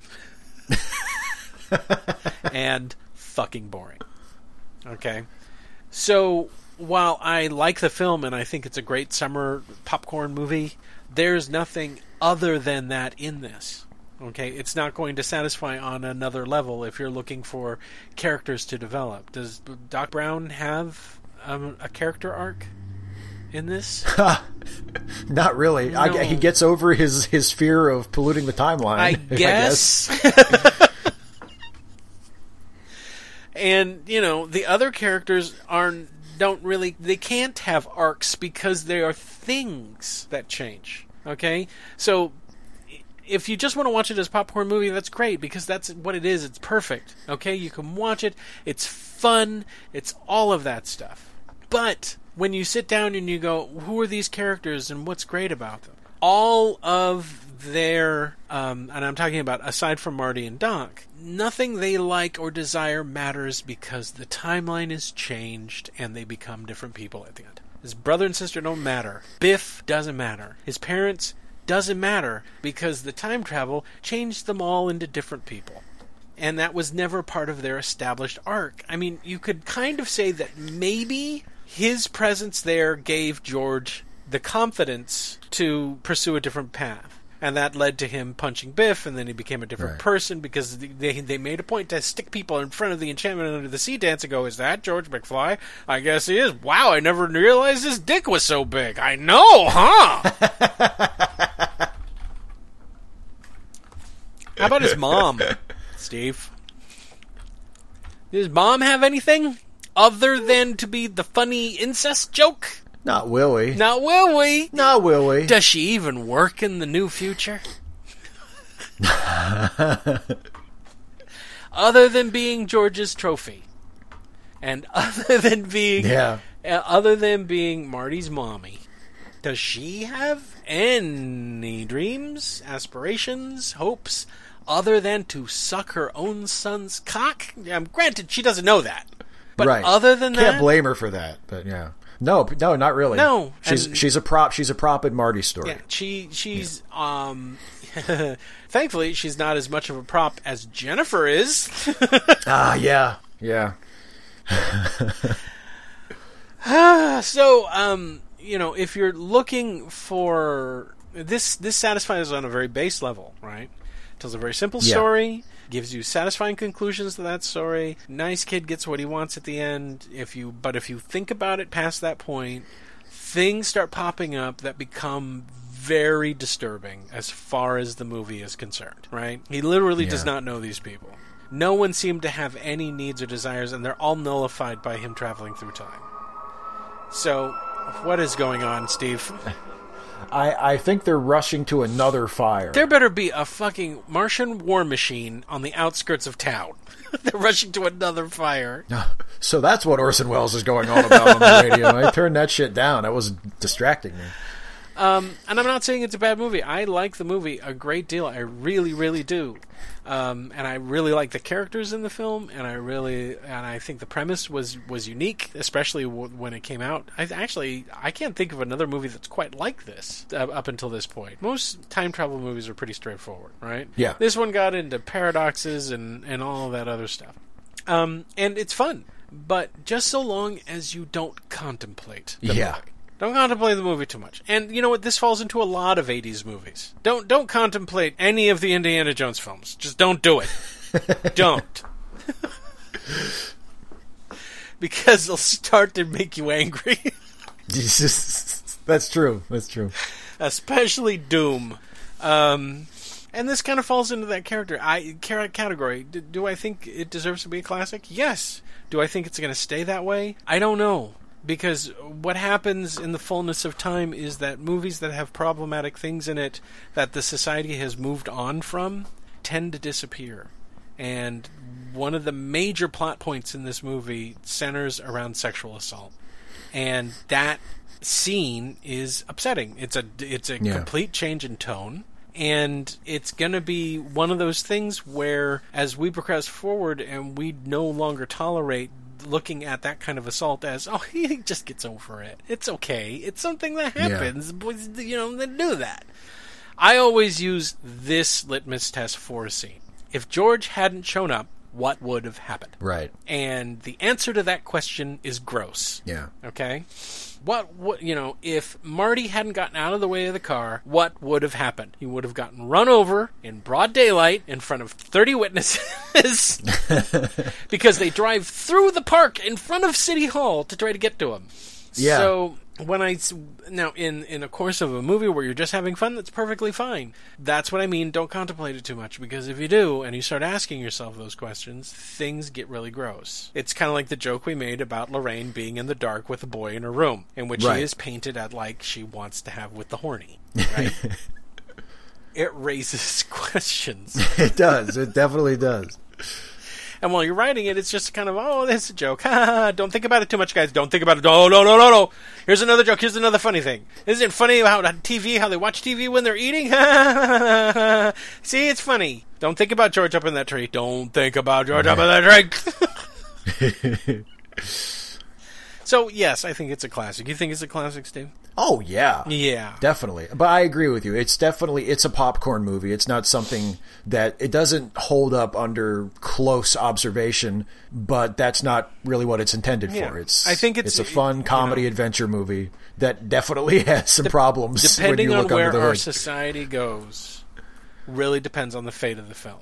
Okay, I agree with that. As our society develops, Gone with the Wind keeps dropping further and further in the ranks of being a classic film. And that's because when people watch it now, who have heard about it but never seen it, they go, holy shit. Yeah. This is a racist piece of shit movie. And it drops further and further down in its rankings. People may come across this and they go, oh, it is fun, until that scene. Yeah. And for people who maybe, don't quite follow you on that. I mean, just you use the example of the Wizard of Oz and how because of the sexual assault scene in Back to the Future, that might keep it from attaining like a Wizard of Oz type level. Yeah. As like a universally beloved classic. Yeah. Just and to put that in perspective, imagine if the Wizard of Oz had, for instance, a character in blackface. Yeah. That would really seriously taint that movie. Mm-hmm. And you might still appreciate it. It might still be a popular, beloved movie, but it might not be the movie that everybody watches on Thanksgiving every year. It wouldn't last forever, because as the society changes, those things tend to drop away. There are a lot of racially offensive Warner Brothers cartoons that no one will ever see because we moved away from them. And they still exist, but they're not part of the canon. They're not popular, and Warner Brothers refuses to release them at this point. Yeah. And that can happen with films as well. And the difference is that if this had been a drama and that scene was in there, that wouldn't be a problem. But since this is a sci-fi comedy that is supposed to be fun for the whole family, when you get to that scene, yes, you can turn to your 5-year-old and go, oh, no, he's just trying to kiss her. Right. Yeah, okay. Well, he's trying really hard. Yeah. Why is she saying, help me, George, help me, Daddy? Why is that? It's just kissing. Go to your room. Shut off the movie. Shut off the movie time is over. Yeah, and I think that's it. A scene like that in a serious movie is a much different thing when you're watching what is essentially a frivolous movie, a very light sort of adventure movie, and all of a sudden you're like, oh, hey, they used rape as a plot device. Everything else is broad and cartoony. They could have made Biff just as broad and cartoony. He still could have been a bully. He still could have been, he should have been more along the lines of Bluto and less along the lines of a date rapist. Where he's like, you're coming to the dance with me, grabs her wrist and starts taking her into the dance. He's like, I don't want to go with you. That should have been the level of his evil. Yeah. But instead, he is now, as far as I'm concerned, irredeemable. And it's out of the question that these two people would allow this man back in their lives. Yeah, even if he were in a subservient role, it's just not. It's not at all realistic. And remember it fondly. Oh, well, honey, if it wasn't for that rape gang, we never would have met. Fuck you, movie. Stop it. Bad movie.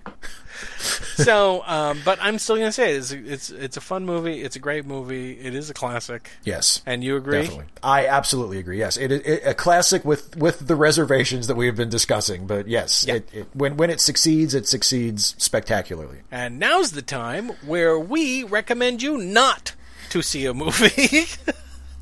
Since we've made a recommendation for one, we're now going to provide to you 2 movies that we ask you to please not waste your time on. Right, Steve? Yes, indeed. So, Steve, what movie would you like to veer the audience away from?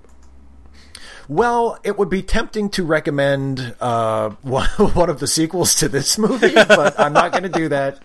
I think that they have been shat upon enough, and I think they're actually not as bad as their reputations suggest. They're not certainly great, and neither one of them is as good as the original, but they're not like as awful as people might think. Right. But I'm going to recommend another movie that is a sequel to a 1980s time travel comedy that failed to live up to its original. Okay. One of the time travel, because after this movie hit big, there were time travel movies in the 80s before this one too, like Time Bandits and other time travel movies that came out in the 80s. They had nothing to do with Back to the Future, but after Back to the Future was a big hit, there were a couple of other movies that came out in the ensuing years that had similar themes or that seemed to be inspired. I mean, hell, even Star Trek did a time travel movie the very next year, Star Trek 4.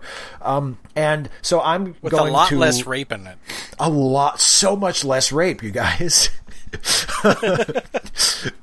So if you're looking for a time travel movie that's totally rape-free, Star Trek 4. Star Trek 4. But no, so one of the movies was Bill and Ted's Excellent Adventure. Yeah. Which starred Keanu Reeves and was kind of Keanu Reeves' big like mainstream breakthrough. And then a few years later, they made a sequel called Bill and Ted's Bogus Journey, which is the movie that I'm recommending. The most well-named movie ever. Yes, that is the movie I'm recommending that people do not need to go see. I don't think it's the worst movie ever. I think it would have been better if it had been titled under its original working title, which was Bill and Ted Go to Hell, but they changed it to Bill and Ted's Bogus Journey. It's not nearly as fresh and as inventive as the original Bill and Ted was. And the original Bill and Ted felt kind of derivative, too, for obvious reasons, because it was very Back to the Future-like. But it was fun and enjoyable and had kind of a goofy sort of personality that I always liked.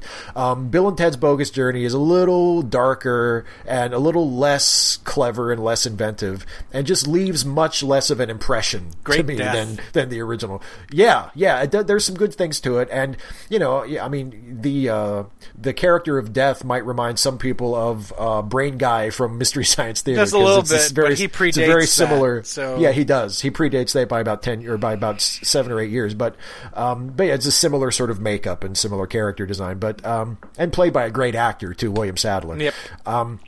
But yeah, so that is my recommendation to not go see. It's an interesting movie in its own way. It has a really interesting cast. There's some really great actors in it, aside from Keanu and Alex Winters and Sadler. There's also George Carlin in there, and Pam Grier pops up in there. But it's not anything you need to go out of your way to see. It is an underwhelming sequel to a fun original, which is what you could also say about the sequels to Back to the Future.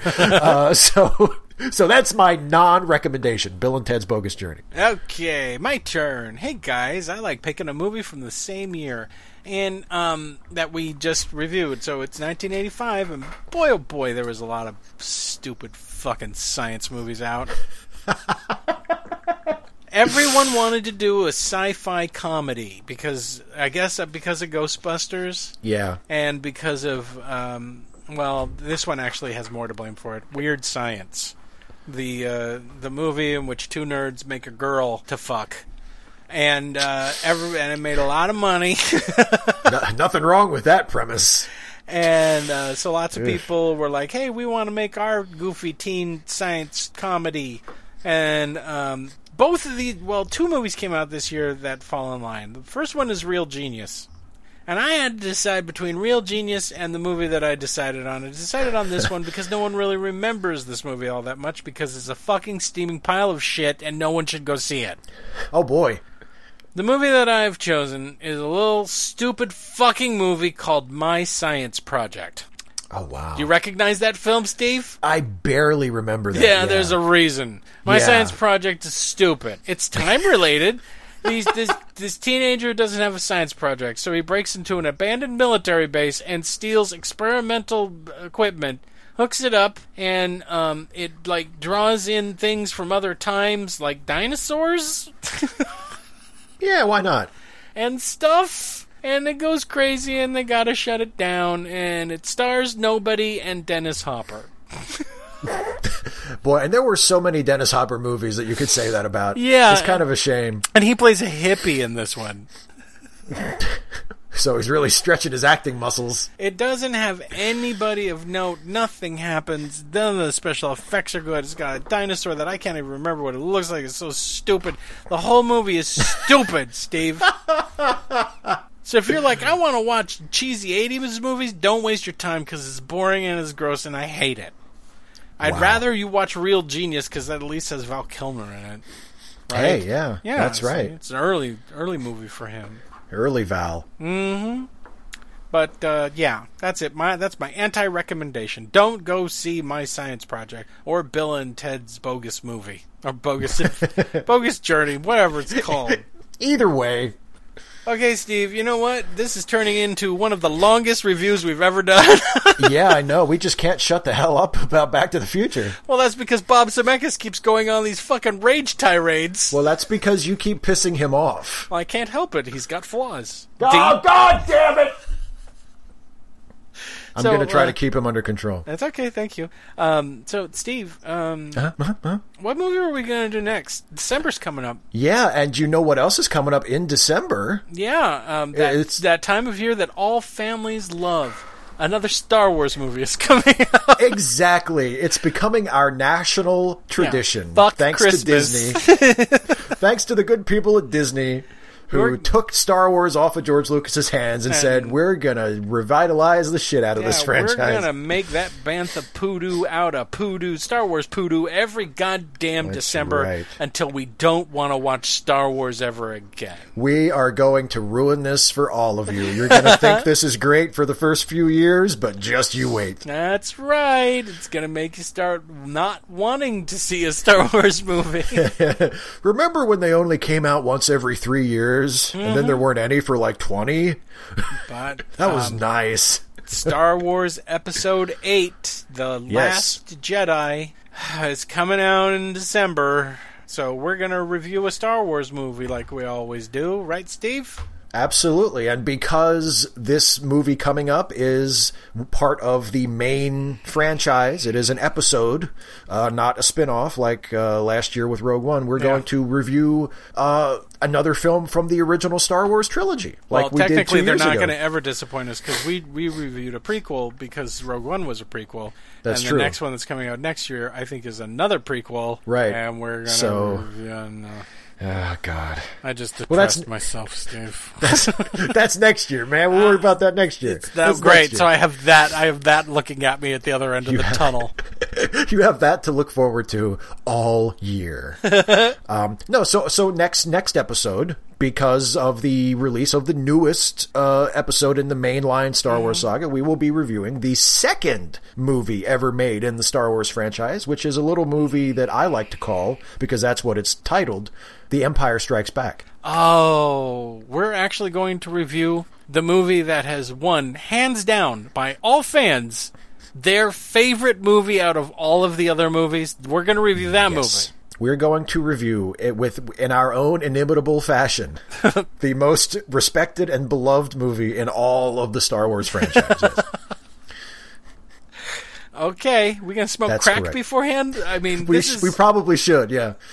So if you guys want to find out how we feel about The Empire Strikes Back, welcome to the podcast. Why don't you go back and listen to some of our older ones just so you guys can figure out how we feel about Empire Strikes Back, right, guys? Yeah, so you won't be taken by surprise, you know. People who've been listening to the podcast for a while, take them in hand and explain to them that we're fucking nerds. Okay? Yeah, it's going to be okay. We're going to get through this together. We're going to be fine. Oh, boy, I can't wait. Empire Strikes Back.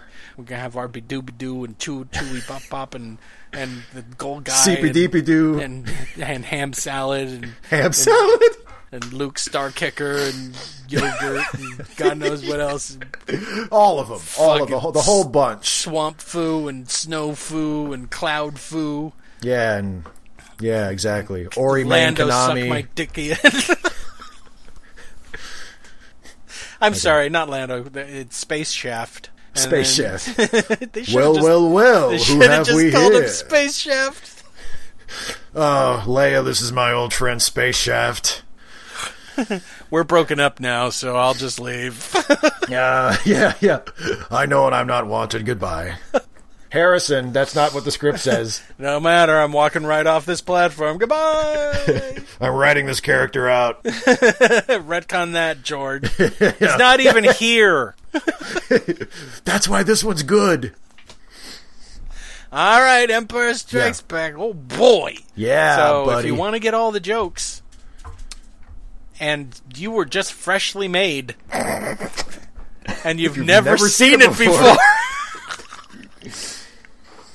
then please go watch Empire Strikes Back, okay?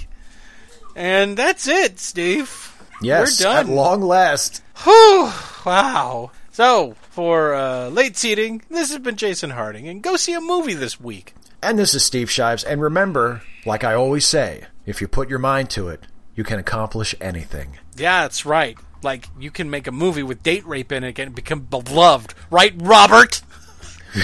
Okay, look, it was a trope. I didn't invent it. You enjoyed it. Why don't you admit it? It's just all right, maybe I did a little, but you shut your mouth. Have you ever made a movie with a strong female character that wasn't either a trophy or a mother figure? It was another time. Let me point it out. Beowulf. Oh, God. Name one proactive character in it. Female character. Grendel's mother. Grendel's mother that's a was mother. there to... What do they do with Grendel's mother? First you sleep with her. You know what? I don't need to play by your rules. You do? I'm Robert fucking Zemeckis. Okay? I'm sorry. Who directed Back to the Future? Who was it? Remind me of that. Was it you? I think it's Spielberg, right? Everyone says that Spielberg directed it. Oh, you motherfucker. Popular culture, everyone thinks it's Steven Spielberg. You know what? Just like he directed Who Framed Roger Rabbit. Everyone thinks he directed that too. Me and Joe Dante need to have a word with you because he has the exact same problem. With Gremlins? Yeah, Steven Spielberg directed that. He directed that. He directed Poltergeist. I think he directed everything in the 80s, Robert. Yeah, he directed everything. That's right. Spielberg directed everything. And you directed what, 1941? Oh, yeah, sure. Give me that one. Sure, give me that one. I directed 1941. Okay. Let me have that one. Let me have that one. Okay. No problem. Sure. You know, well, hey, can Spielberg have directed Back to the Future too? No. You directed that one. Ah, shit, you motherfucker. Goodbye, everybody. Get out of here. Bye, everybody.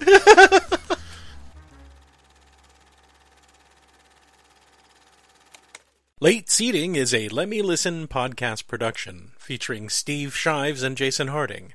Produced by Jason Harding. Theme music, Rollin' at 5, composed and performed by Kevin MacLeod. You can find more Let Me Listen podcast productions at our website at www.letmelistenpodcasts.com.